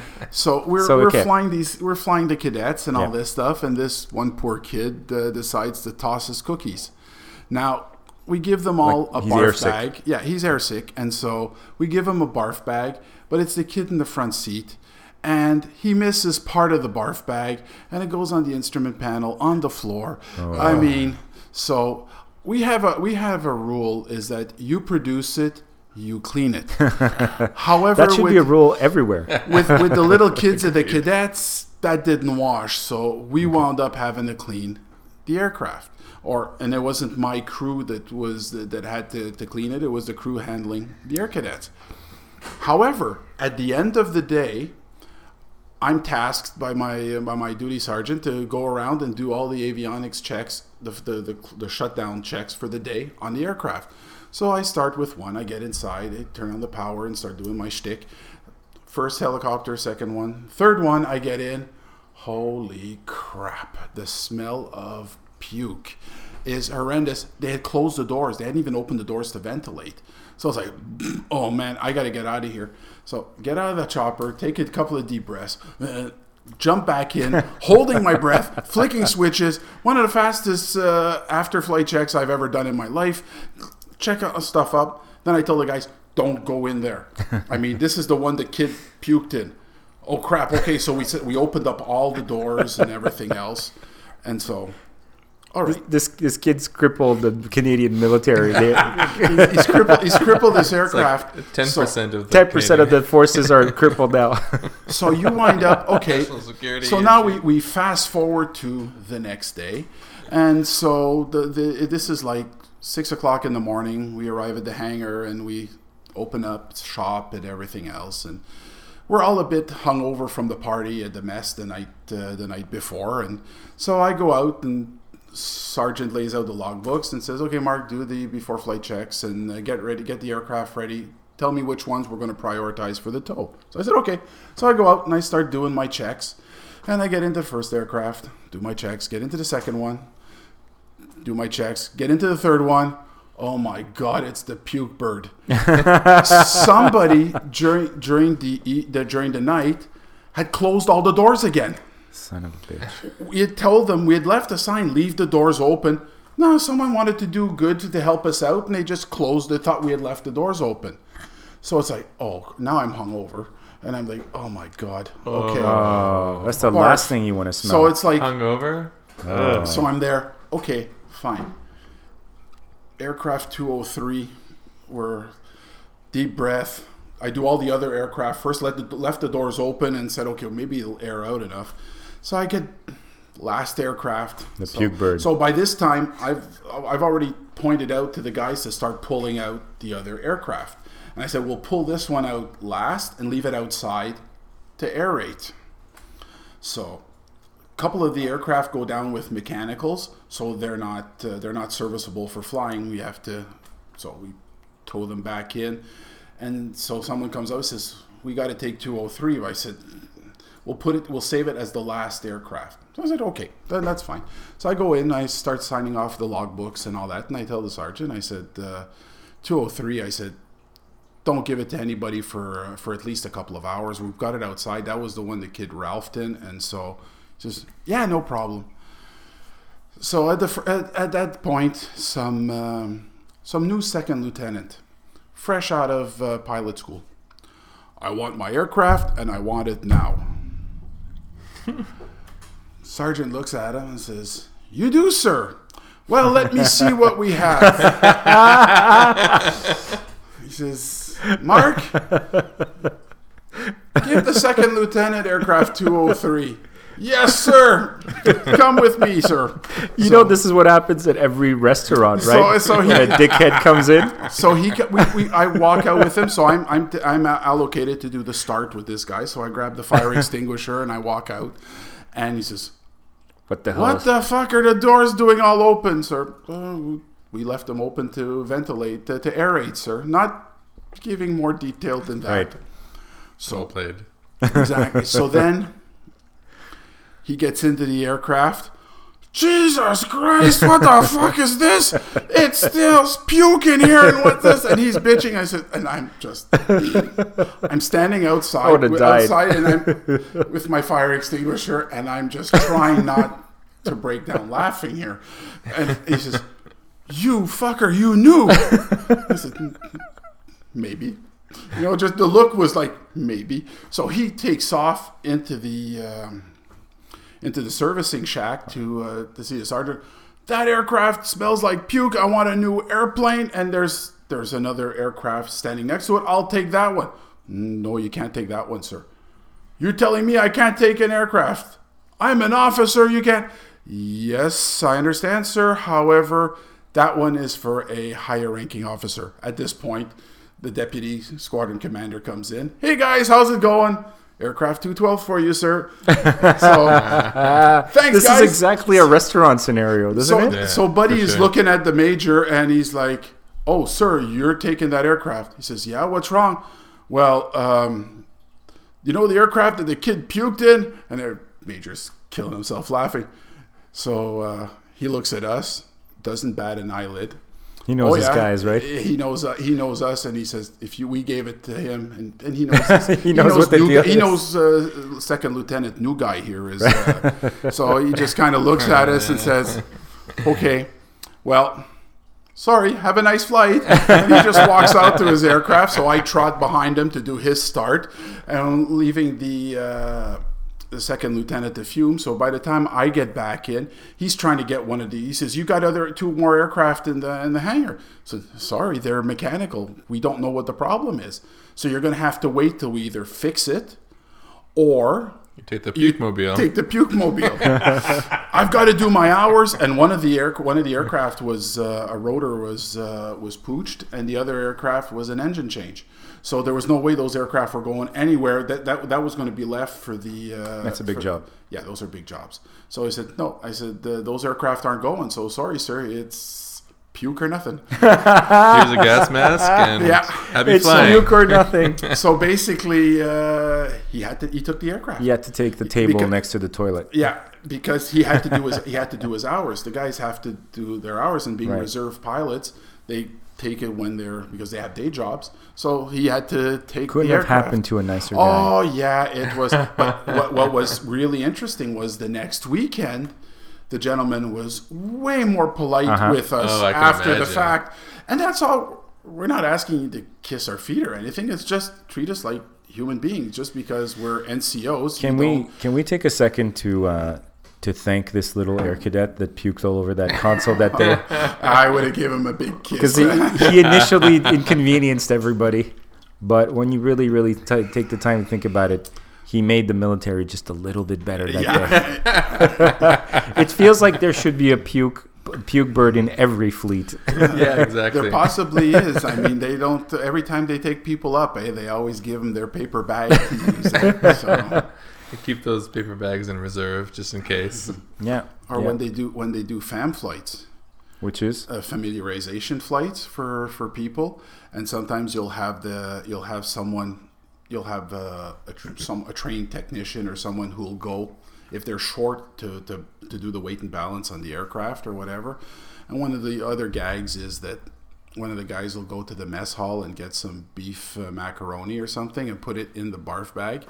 And so as they're flying with these people sitting in, these new people that have never flown before, all of a sudden he'll start retch, grab his bag and barf. Beefaroni on. barf, make the retching sounds, close the barf bag, and maybe 15, 20 minutes later, hey, I'm really hungry, and he'll grab his barf bag and a fork and start eating out of it. You've never seen people in the aircraft diving for their own paper bags. Oh, this is nothing. You could have been with us 5-6 months ago. Oh, you talk about puke. We ran into a hailstorm over the Sea of Japan, right? Everybody's retching their guts out. The pilot shot his legs all over the windshield, and I barf on the radio. Knocked it out completely. And it wasn't that lightweight stuff either. It was that chunky industrial weight puke. When did you get out of the military? At what point? I got out in 95. The military was under the Chrétien rule. Yes. They were changing the way the reserves were looking, and my civilian career was taking off, for lack of a better word. And I just didn't like where the government was taking the military to. Okay. The reserves too. It was more like, well, we don't want. What were they doing to it? Well, basically, they eliminated. Well, we had a training squadron, and we could teach the trades to the kids coming off the street. What they wanted to do was send the kids. They would have to take like a year of their own time, a year off. They'd be paid and all this stuff, but go to Edouard Montpetit or to CFB Borden and be trained as technicians like the Reg Force.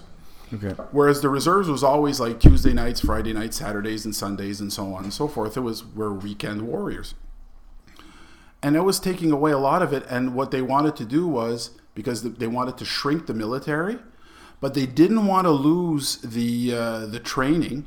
So what they do was they enticed the Reg Force people to retire and then join the reserves. I seem to recall this. And so what they do is they'd open up slots in the reserves. So we had this influx of what we called ourselves as real reservists, of old retired mucklucks that were being brought in, and they all had they were double dippers. And so it just changed the atmosphere of the unit and what we're doing and everything else. And I just found that it wasn't for me. It just didn't float my boat anymore. And again, my civilian career was taking off. There were opportunities to grow on that front. So I said goodbye after 12 years. Okay. Was it a difficult decision, or was the timing right? The timing was right, but it was still hard. Yeah, of course. Because I had this was your life. Exactly. And I'd made a lot of friends. That's the thing, the brotherhood. Exactly, and there are people that I am still friends with to this day. What's interesting is the military, the Air Force community is very small. Aviation in Canada, period, is very small. And one of the women who was in my basic training and technical course works with me now.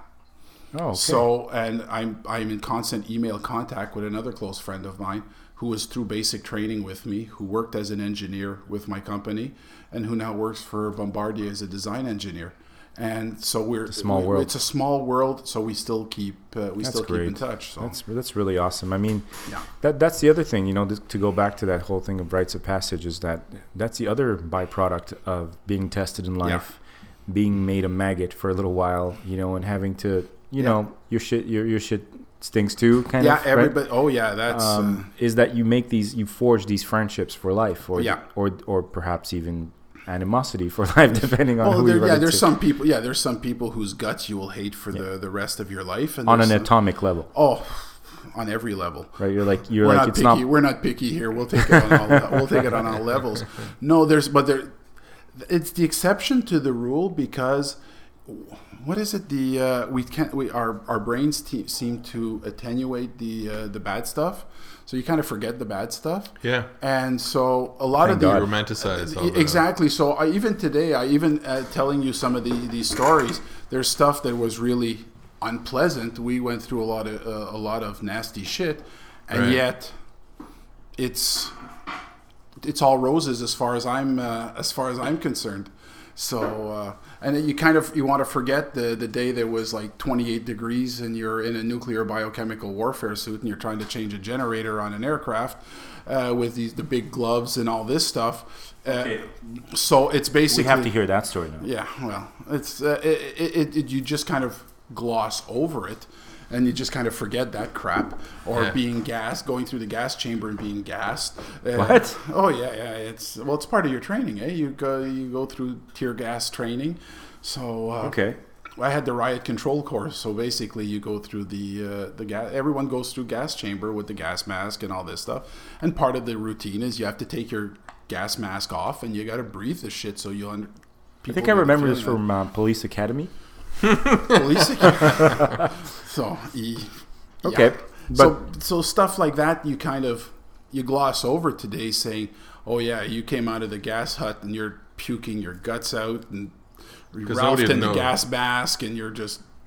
Because nobody knows what it's like to be pepper sprayed or maced. Exactly. So you basically tear gassed and they want you there. Take the gas mask off, and take a breath, and you start choking. Put it back on. Blow the gas out so that you know that if some scumbag was to pull your gas mask off in there, that you can recuperate, put it back on, get the gas out, and you can still function. Right. So until you've experienced it. But things like that you kind of gloss over. And basically the biochemical warfare suit, stationed in Germany, the Russians had biochemical warfare. Right. So we had to train to operate in a biochemical environment. You need to understand how serious that situation is, in the same way as like every person should be punched in the face one time. Well, exactly, and some many times. Some many times. Some continually punched. Over and over. It's when the alarm would go off on the base in Germany, you'd rush to the unit, jump in your trucks, deploy into your deployment area, and you're sitting around now and you're wondering what the hell's going on. And then the sergeant major drives by and then he comes over and says, "Okay, Delisle, here's 4 magazines and here's a couple of hand grenades." God bless. And I'm there, oh, fuck. And I'm looking at the mag and these are live rounds. They're not blanks here. And they're, oh, shit. I said, this is real. This is for real. And it's like, okay, so this is no longer just playing around at fixing airplanes here. I've got a rifle. No, exactly. I've got a rifle and I've got live rounds, and it's like, fuck me. So then you're sitting around and you're asking the other guy, did you hear something? Was there something that? And everyone's looking like, I don't know. I don't know. And then all of a sudden he comes back. Okay, guys, you can give me the shit back. Just a drill. Oh, thank God. Yeah, exactly. So by this time I've already wet my pants here. So it's like. I was playing a war game with a couple of friends a few weeks ago. And the character, it was a role-playing game. Okay. Yes, I role-play at 37. Nothing wrong with that? Nothing wrong with that. Which one? It was a version of a game called The Call of Cthulhu. Yes. Mm-hmm. And this one, again, is run by a friend of mine that his name's Sam. A huge war enthusiast. You two could probably have conversations. He's read all the novels. He loves that stuff. And it was set in the Bikini Islands during the nuclear tests in the 50s. And my character was the chief of the boat, basically the guy that is charged with security of the men. And, of course, the fallout happens, and some of the men start acting weird. and my character decides in very 50s American style to run and like tackle them to the floor and get him back in. And he's saying that there's fallout going on at this. It's raining ashes and stuff. Okay, so I'm like, okay, I go get the rat suit. And then we got into this like 45-minute argument whether they had gas masks or did not have gas masks in the rad suits back then. And I'm like, of course they had gas masks. And he's like, no, I don't think so. I'm like, of course they did. They had them in World War I. Why would they not have them as part of the hazmat suit? Exactly. And then when you're wearing the hood just comes over the gas mask and seals all the side of the because. So you're confirming there would have been a mask. Yes, there would have been a mask, and because there's not just radiation. You've got the chemicals and the biological. You've got the nasty buggies, and your chemicals. You've got blister agents, non-persistent or persistent. And there's a gamut anyway, a mile long of nasty shit that can do nasty harm to your body. And so you'd wear these. What you're saying is I'm right. Yes, you are, Sam. Take that in Sam. Your face, Sam. In your face. Excellent. Thank you for confirming that. So you'd have to work with wearing the whole suit, the whole... Clearly, you can't have anything exposed at this point. No, exactly. No. So there's not an inch of skin exposed. It's 30 degrees outside, and you're sweating bullets. Oh, joy. Yeah, Jesus, that's going to be weird. Yeah, it is. So it's very challenging. But things like that, that's why it comes back to my original statement, is you kind of forget about that once you leave. All that nastiness kind of goes away. And thank God you romanticize and say, I just remember the good times. All my good friends, the fun things, the puke aircraft, that was funny. Okay, so I almost tossed my cookies. Big whoop. I didn't. Right. No harm, no foul. So you walk away, but you don't think of the more serious stuff. Like the fact that the threat of war was very real. Yes. Right? Like exactly. This is something that I don't think anybody from our generation can. I mean, possibly mine like a little bit, but not even. Not on that scale. Not on like helping your dad build a bunker, right? Exactly, or something to that effect. Yeah. No, it's the dynamics today are completely different. So. Yeah. Is the threat different? That I'm not sure. Well, I guess it's got to fuck you up, right? Because as a soldier, you're used to mechanics of weapons versus weapons, but then when you get into the nuclear stuff, it's sort of all. It's on another dimension. Yeah, exactly. All bets are off. The radiation and all that stuff. You can't fight that. No, exactly. No, it's get out of Dodge. The suits are basically there to allow you to get away. I can't see us fighting in there. Maybe that was part of the strategy. I don't know. That's beyond my pay grade. Right. But for me, it was basically just enough. Cinematic. Yeah, it's just enough to survive the initial whatever and get out of Dodge so that you can regroup and then face the bad guys somewhere else downrange. I don't know. I just know that having to try and change a generator on a helicopter wearing that stuff is a royal pain in the ass. I can't imagine. And wearing glasses besides that, the sweat's running down. It's just, mind you, if you want to lose weight, best thing going, you'll sweat the sucker off. That and illness, right? Yeah. Yep. Well, very quickly, I remember watching this show. Have you seen? Do you watch military shows? Yeah. Like, have you seen Generation Kill? Yes. On HBO? Mm-hmm. Yes. That really, I'm not a big military nut, but like that one, really, there was something special about it. It was well done. It was well done, and you had furnished me the book, and that was a very good read. Yeah, I really enjoyed it. Oh, good. The read was good, and I found that the movie itself or the miniseries was well done. It was pretty close, right? I would assume, yeah. Well, one thing that really struck me about it, I think the TV show had actually some of the guys that were there playing themselves. A couple of the individuals, like, and I know that they had one of them as an expert on set to guide them through it. Well, a bit like what Lee Ermey did for Kubrick in Full Metal Jacket and with Coppola in Apocalypse Now. Right. So same thing. At least they had some real people. These were purists too. These were guys that really wanted to know, like down to the type of socks that the soldiers wanted to wear. Yeah, exactly. So these guys they really made sure that they towed the line and were right on the mark. So yeah, cool. That was a great series. No, I really liked it. I felt real when there were these like scenes of them complaining just about it's the little things, right? Like what is it called? The rations. Yeah, the field rats. Yeah. They complaining about that, or pooping using those like crates to poop, or the guy spooning coffee from the can while he's driving because he's just got to drive consistently. Yeah. The guy needs his caffeine fix. Yeah. The guy ordering extra armor for his Jeep off of eBay because the military didn't provide it. You know, and these just felt like real GI stories. Yeah, yeah. The overarching message of that series seemed to be like, what kind of people are we creating? The fuck are we doing? Yeah. Yeah. Like there were some of those guys who were just like, fuck yeah. You know. Oh yeah, Captain America. That character. Yeah. Yeah. Yeah. There were a bunch of those guys, like, and especially the young guys who were just living in a movie. There was the redneck kid in the back who was just like living out his Call of Duty fantasy. I feel like that was the real message from that whole thing. I mean, it was really well made, probably very true to reality, but I think just the fact that it was called Generation Kill. Yeah. I think that was the message that they were going for, was like, clearly, you know, what are we leaving for the kids? Like, what kind of people are we creating? Sorry, Rich.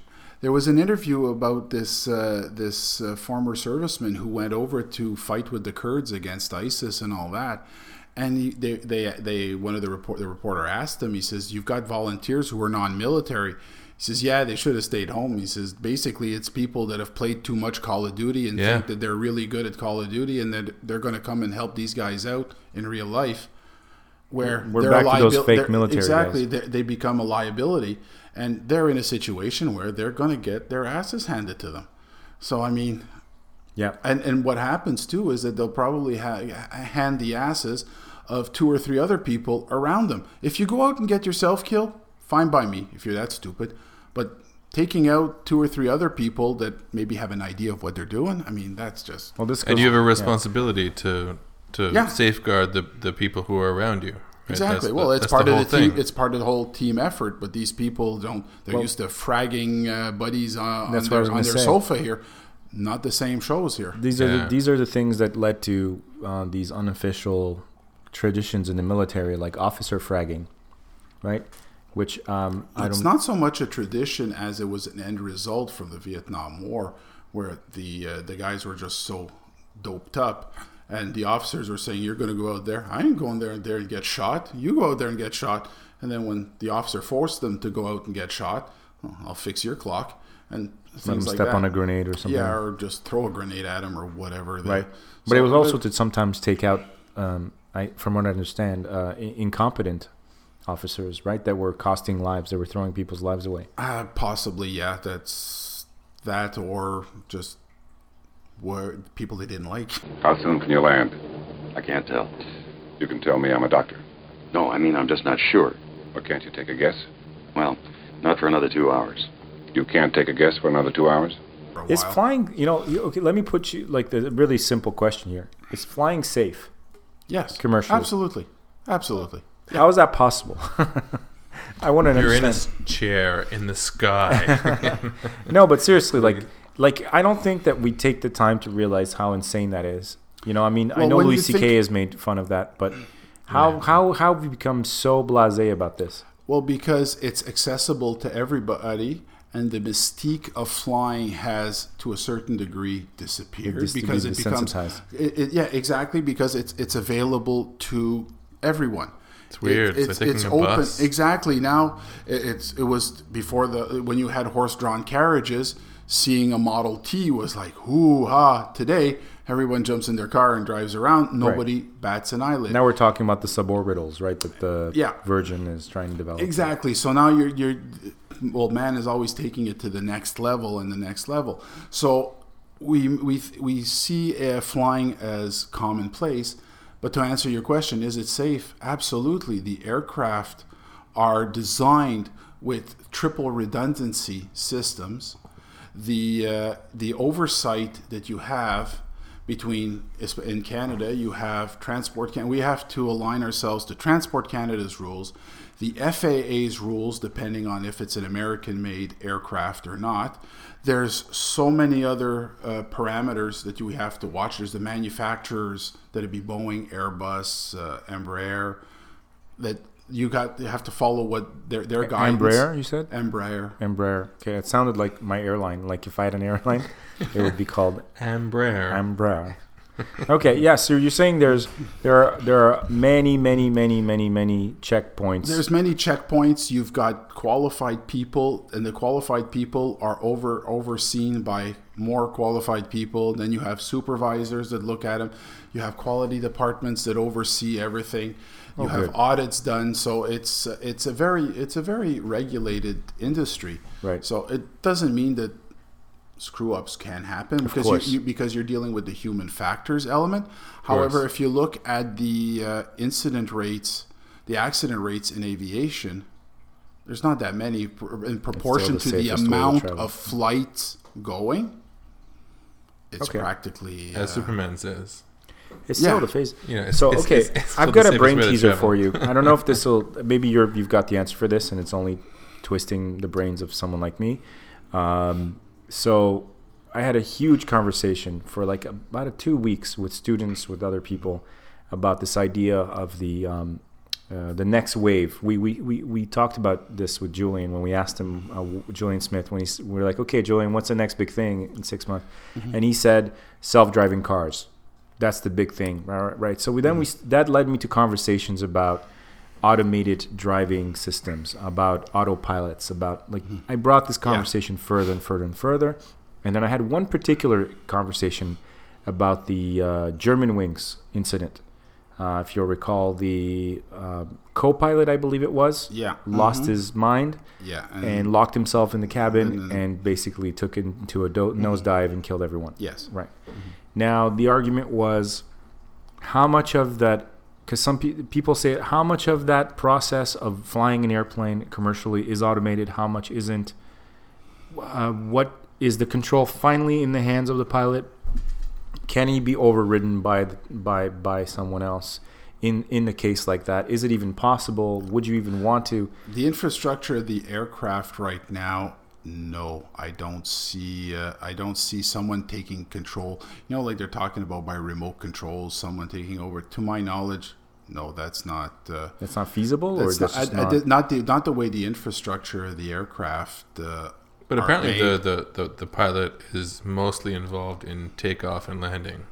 Yeah, and in cruise, what happens is they set the autopilot, and then they have the flight management. Because what you have to also think is when you're flying, it's highway up there, right? There's highways. Yeah. There's tracks. We call them tracks. And so you take the tracks, and the aircraft follows the track. So what happens is you've got the flight management system databases that have the tracks all programmed, and the plane just chugs along and follows the track. There's an actual highway plan for it. There's a designation in the sky that if you look at the maps, I have charts that at home that have the copy. It shows the flying routes of the aircraft. Okay. So yeah, there's tracks in the aircraft, and well, I mean, fire in a hole. What the argument was about, and it wasn't really an argument, more like because I was having this conversation with a guy who develops software, and we were discussing how some of the big problems with this automated driving and auto driving. On one end, yes, it could prevent disasters, right? It could circumvent or take over when a human's about to do something crazy. The analogy was in the Germanwings scenario, crazy pilot runs in, tries to gun it for the, nosedive it, but then the alarm goes off and the automated system takes over and the autopilot blocks this person from doing something crazy.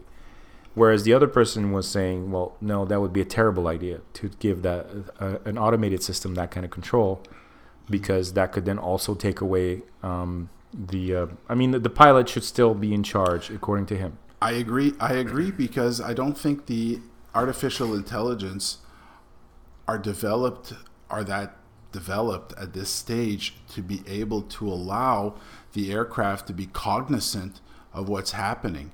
No, the way the autopilots are set up, the plane, you say, okay, you're going to fly on this course. Your database says, here's the tracks you're going to use. You're going to use point X to point Y to point Z to point W. Then you're going to point A, B. And then will prepare to land. Well, okay, the aircraft can do that. However, you've got to watch it because there's the wind could affect it. If there's heavy winds or something, the aircraft starts drifting, to compensate, so on and so forth. You can't take the human out of the... You can't take the human at this point. At this stage, I don't see aviation as being able to take the human out of it. It has made the pilot's life a lot easier, but it has also made his life a lot harder because the technology that they have, all the systems they have to monitor and watch, the oversight, it's 6 of one, half a dozen of the other. So it's not an easy... it's a lot of brain. It's happened recently too that some of these automated cars, like the cars with automated systems, the Google car or something like that. Some of those, and also just some that have some kind of automated systems have been hacked recently. Correct. I think Jason, you may have sent me a link about that. Yeah, I've done a fair bit of research on this topic. So there was some guy on the highway who had his car hacked, and the car stopped in the middle of the freeway. Well, this was actually and he was powerless to do anything. It was done on purpose. Right? No, of course. These two guys, I forget their names now, but they did this in 2013 or 2012, and there they achieved it by actually they had to sit in the back, and the computers had to still be tethered to the car. But they recently replicated that same hack, but from a living room, like remotely. Yeah, and this is on a car that's already out there, and displayed a picture of them on the dashboard, just like they went in through. They didn't even hack the autopilot. They hacked the media center that all cars have now, which is that screen with the backup. I have one of those. System. Yes, I have it. I have the toys. Everyone's got that right now. It always goes through a non-essential system. That's what they do. They went in through the the Media Connect feature, where I guess you would link your phone to play music off your phone, or whatever. Yeah. And then they did which just sounded so creepy. In hacker language, they moved laterally from there and essentially started to first mess with the wipers. Excuse me. Then they move on to the air conditioning. Basically, they took complete control away from this guy and installed him on the highway to prove their point. So obviously, this relates back to... It comes back to, what was it, the story going, and I don't know how true that is, that before the Iraq War, the Americans were able to hack into the Iraqi infrastructure. I don't know the story. The infrastructure through printers or something like that. They had printers with... Yeah, there was something... You'd have to Google it. I'd read that somewhere. Now, I don't know how true that is.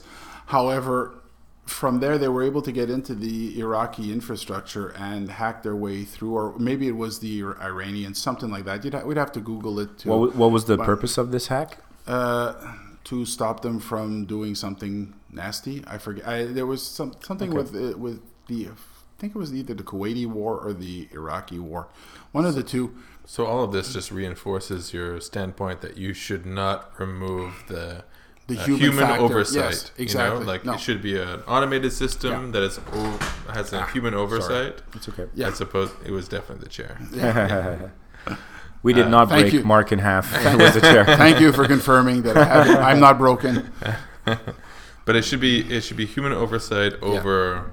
Yes, totally agree. Well, you're living proof of that, right? I mean, this is what you do.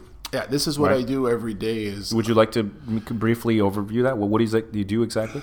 I am in the mysterious arts of the minimum equipment list. Okay. Which is basically a very thick book, 3,000 pages in the case of an A320, that defines how you can operate the aircraft with broken systems.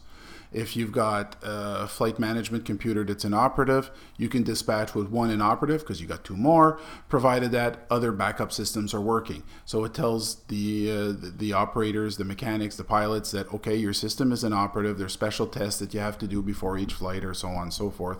So the manuals that I manage provide the guidance to the pilots, the maintenance people, flight dispatch to say, if this system is inoperative, you have to add more fuel, because to start the engines, you're going to be sucking in more fuel. So not to go into your contingency, add a few 100 kilos or so on, so to compensate. So in that Independence Day scenario, when the country's in crisis, you're one of those guys, those quote unquote eggheads that they have in the war room, poring over the manuals, figuring out how things work, and because you have to. No, I'm going to be the guy in his bunker at home, bending over and kissing his ass goodbye. But to put this in like layman's terms, you get to call whether a plane takes off or not, right? In certain circumstances, yes. Okay. Yeah, I have they'll defer to me if at some points if they require an extension to a deviation, or they'll ask a question and say, well, we have this system inoperative and this one, the guidance is a bit fuzzy, and then I can say yes or no. This one's not taking off. This is not taking off. We'll park it against the blast fence, and we've just made 200 plus passengers really unhappy. Okay. So you're the human. I'm the human. Like, I'm part of. I am part. I am just making sure that people are. I wouldn't even say last line of defense. I'm one of the lines of defense. One of the lines of defense, because it's triple a big. redundancies. It's a big team that works. You've got people from the maintenance control center. You have the flight dispatchers. Mm-hmm. You have myself. You have the pilots, who have the final say. Actually, the last line of defense is the pilot, who has the right of the final right of refusal. Yeah. So he's your last line. So, but I'm just part of a big team but I do have the pilot can be like, sorry, there's puke all over this console. Yeah, I'm not taking this airplane. I'm not taking off. Or I have had pilots. Let's hear some stories. I've basically said, okay, yeah, we can dispatch. And the captain has decided, no, I'm not comfortable. I understand what you're saying, but I'm not comfortable, and I'm not taking the aircraft. And that's how they put it. Like, they're not going to take her out. They're not going to take the aircraft out. So basically, they had to find another aircraft, deplane the passengers, deplane the baggage. And the captain was within his right. He wasn't. There was something that niggled, and he wasn't comfortable. And so he gets to make that call. Yeah, he gets to make that call. It's part of their... we're all part of the same team. But we're all part of the same team. The goal is to ensure the safety of the passengers. Our goal is to get the passengers from point A to point B in a safe and comfortable manner. So does that fuck with you? No. Like making those calls? No, it doesn't. I've been doing it for too long now. Yeah. And I've been doing this job And you're good at it. I'm good at my job. Yeah. He's still in it. He's still doing it. He's still doing it. And the fact is that in my present position, I've been doing it for 13 years now. Yeah. So I know the airplanes. I know them pretty well inside and out. So I'm comfortable when I get a call at 2 in the morning. It's 8 o'clock in the morning in London. These guys are all bright-eyed and bushy-tailed, ready to back off. And that's one of the questions I get the most often. Hey, Mark, how's it going? Do you happen to have your books close by? No, I do not sleep with a library of aircraft manuals beside my bed. Can't you get them on your phone now? Can you get them like apps? No. Wait, they're not on your bedside table? No, they're not. You mean they're not your actual bed? You don't sleep on your bed? I don't sleep on my book. Oh, that'd be uncomfortable. Yeah. See, for somebody who doesn't live that reality, like it would almost seem like, you hear all these stories of air traffic controllers, how those guys just like go through so much stress and burn out and have such a hard time of it. Like I would imagine that there would be some component of that to what you're doing. Oh, absolutely. The first few times that I got phone calls, I was second guessing myself, saying, "Did I let the plane go? Am I okay?" Jesus, exactly. And all these people's lives are like, oh yeah, when you let a big aircraft like a 787 or an A330 with 200 plus passengers and crew on board. I hope I made the right call. Seriously? Yeah. So I just let a village take off. Pretty much, or a small town in northern Quebec. Right. Just taking off, and it's like, well, now today I know my job. I'm more comfortable, and I'm more comfortable with my understanding of the job. So yeah, no, it doesn't faze me anymore. It's. Well, for the record, I would be very comfortable taking off in a plane where you made the decision to take off. That's heartening. Thank you. It's one of the reasons I'm very fond of you, sir, if I may put it that way, without sounding patronizing, is in this day and age especially, it's so rare to meet people where you can just, this is not even something that I can really compliment you for, but it's just, you immediately get a sense that this person has worked for a living, that they take pride in their work, that respect consideration. They have all of these values that are so human, but at the same time, you can crack a joke with the person, have a good laugh, do some nose picking and some beers, and some fart jokes. Like that to me is a total package. Or even being taken for pornographers. Oh my God! Now we gotta tell that story. Come real on, quick. we have to add that. You one, have Jason. to. You have There's to. no tell choice. that one. Oh my God! Okay, so how did You this were start? moving me at that point, I think. Yeah. We right? were moving you. Yeah. Oh, okay. I think the context These are two of my was. principal movers, by the way. That's right. These guys have showed up every time I needed to If you want move. your stuff moved fast, in an orderly fashion, and you want a couple of great please call Mark and Jason. Mark and Yes. Jason, moving company. Okay, so we were moving you from your old place into your new place, Into my present place. into your present place, right? Yeah. And I think one of the things that really, I think what There started was a bar downstairs, right and not outside just my a bar. old place. It was sketchy. It was kind of scuzzy. Yeah. We call a Irish lot of bar. places dives, but I think this was the real deal. Yeah, pretty It much. was right downstairs for me. Right. And I would never go there. The clientele was like I would never ever go there. raspy voiced Yeah, waitresses, Horrible. just terrible people with terrible, Sketch. just maybe good people, but just so far gone, right? So there's this good diving, people. there's this dive of dives just down the street, or just a block, not even a block. It was right there, Right right fucking yeah, there. yeah. It's right But next to my door. I remember what set it off was that first of all, a bunch of drunks came out of that place to have a cigarette. Right. Yeah. And one of them was this weird, 6'8" dude. Oh yeah, he was big. He was a tall guy, yeah. right? This tall. It was the first time I ever saw a fat guy that was so tall. Yeah. Giant. Just a giant fat man. And then he kept looking over at us, right? Because we're just going up, we're taking out your stereo system or whatever. And I think that's what tweaked him too, All is my we're gear. taking the speakers out and all That the seemed audio. weird to They me. all have the, big speakers too. Exactly. They've got the tall boy speakers. And there was also, if I remember correctly, you were wearing some sort of aviation shirt. Is that possible? When am I not wearing? When are you some not wearing sort of you're wearing aviation right shirt? Exactly. But you were wearing. It looked like some sort of possibly even military-looking shirt. Like it had It a could little. very well be, yes. And for those of you, obviously, you can't see Mark, but he's a tall fellow. He's 6'4". 6'4". He looks like a bouncer. He looks like a bouncer, but he's also got glasses, and he's got like a 5 o'clock shadow, and he could be mistaken for a movie director, like a 70s movie director in the right context, Director or a bouncer. or bouncer. Or a performer. Or for that performer, matter. or Yeah, absolutely. Just like if you look at Mark, and you feel like there's a story. Oh, pow, There's a chicka, story. pow, wow. He's doing. He could be like a guy that lands or planes or something. For instance, just a crazy job. So this giant fat guy is just staring at us, and but he's not looking at us in that creepy way. He's kind of looking at us like he thinks he's figured something out about us. Right? He's got something on us. Yeah. And now at this point, my memory gets a bit hazy. I don't remember how he approached us. He was having a smoke, and then he just, on the second load, we're stuffing another set of speakers, and he says, "I know what you guys do." And they're, "Oh yeah? What do we do?" He says, "You guys are pornographers."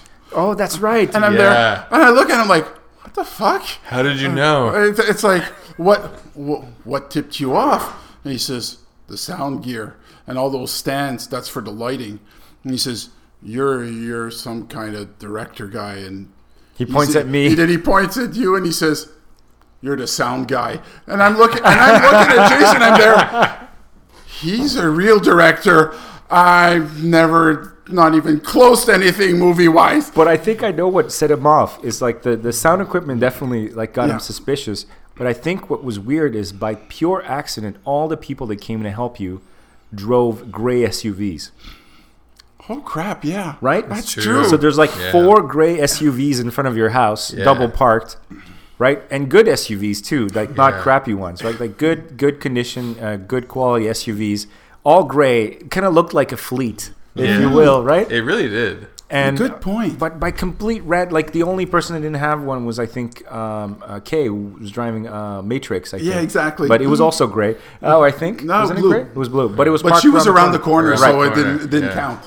So there's like 3 or 4 gray SUVs double parked in front of your house. It looked like Secret Service style. Yeah, and because as we mentioned before, Mark and I immediately bond. Like the second we meet, we get into these great conversations. He's either telling me about a movie I need to see, or you're telling me about a movie you've seen that I should see, or a book you've read. Yeah. And we're probably talking movies and stuff, There's too. like camaraderie. Yeah, exactly. So maybe this guy overheard us talking about movies, and hilariously, he pegs me as the film director, and this is the cameraman or the sound guy. No, right? you're the sound guy. You're the sound guy. I was You're the sound director. guy, Yeah. director? Yes, Yeah. because I Mark found was it the so director. funny. He says, you're the director, and you're the sound guy. And I'm there, he's a real one, not me. That's even better. Okay, good. hilarious. That's even better. Exactly. I See mean, how you I misremember things? I couldn't believe it. I'm there. There's a real movie director here, and it isn't me. But so it's like, that's when it got creepy, though. yeah. Because so far so good, we have a good laugh. And then the more we're trying to tell this guy that he's got this wrong, he's like, no, I got you guys. I figured you guys out. And I want to be in your next movie. That's when he starts going, guys, how do I get into this business? I got the stuff. I got the stuff for you. Oh, yeah. And then he starts going about like what he's willing to do. That was. But just this is wrong. completely unsolicited. And this guy's like, I'll do anything. I'll do anything, any demented thing you guys like. Yeah. I'll do it all. I'll do it all, man. Anything you want. And we're just like, please, Yeah, God, somebody come down with He a box. starts describing like some Oh, yeah. demented shit. Oh yeah, he starts talking about what he's willing to do and how he's willing to do it and how well equipped he is. Yes. And I'm looking at Jason. I'm there. Let's get out of here before this guy whips out his Johnson on us. That was the next step. Well, I'd like to take this opportunity to thank you both again for helping me move. You need to thank us Despite twice. Oh yeah. Well, Once thank for moving Thanks you. again. And once for having to deal with this dude. Thank you for surviving. But what that was funny situation. was we had gone in, we'd come out, we'd go in, we'd go out, and every time he'd up his requests and his flexibility on doing things. And at one point, there was a couple of women standing out there having a smoke, and he was eyeing them, and I thought he was going to give us a demo on Seriously. the street here. Well, by now he's probably told these two women that he's hooked into these guys who are Probably doing porn shit. And when you really look at it, I can completely understand his misconceptions, like how he made these mistakes. But he was also drunk, right? yeah. But I thought it was absolutely. I remember how hard we were laughing in the car. Once the car was packed up, and we took off, we were like, yelling into the windshield, laughing. Tears rolling down your face. That's great. Couldn't have happened to a more in a more random way. Yeah. So that was a beautiful moment that we shared. Exactly. Being harassed by a guy who wanted to show us his penis. Yeah, pretty much. Pretty much. See, this is what adversity breeds. It breeds brothers and bonding. Well, anyway, listen, Mark. We're gonna have to absolutely. I say this every time, but we're gonna have to have you back because I feel like for sure. barely scraped the surface on this. Oh yeah, and it's always a pleasure talking with you guys. Please come I back. enjoyed myself. I'm so glad that you took. This is your first podcast. Absolutely. This is great. It makes me somehow prouder. Whenever we get a first timer, because we're kind of first timers at this too. And not only was it great to have you, but I feel like this was a very special episode 10. It was very special for me, and I appreciate you guys having me. So thanks a lot. Thanks for helping us usher the double digits in. My pleasure. Fire in the Anytime. hole. Woo! Fire in the hole. So that's about all the time we have today for episode 10. Thanks for listening, guys. Yeah, that was a great one. Remember to subscribe. Remember to like or dislike or comment or interact with our show in any way that you see fit. We live and die by your comments. Yes, we do.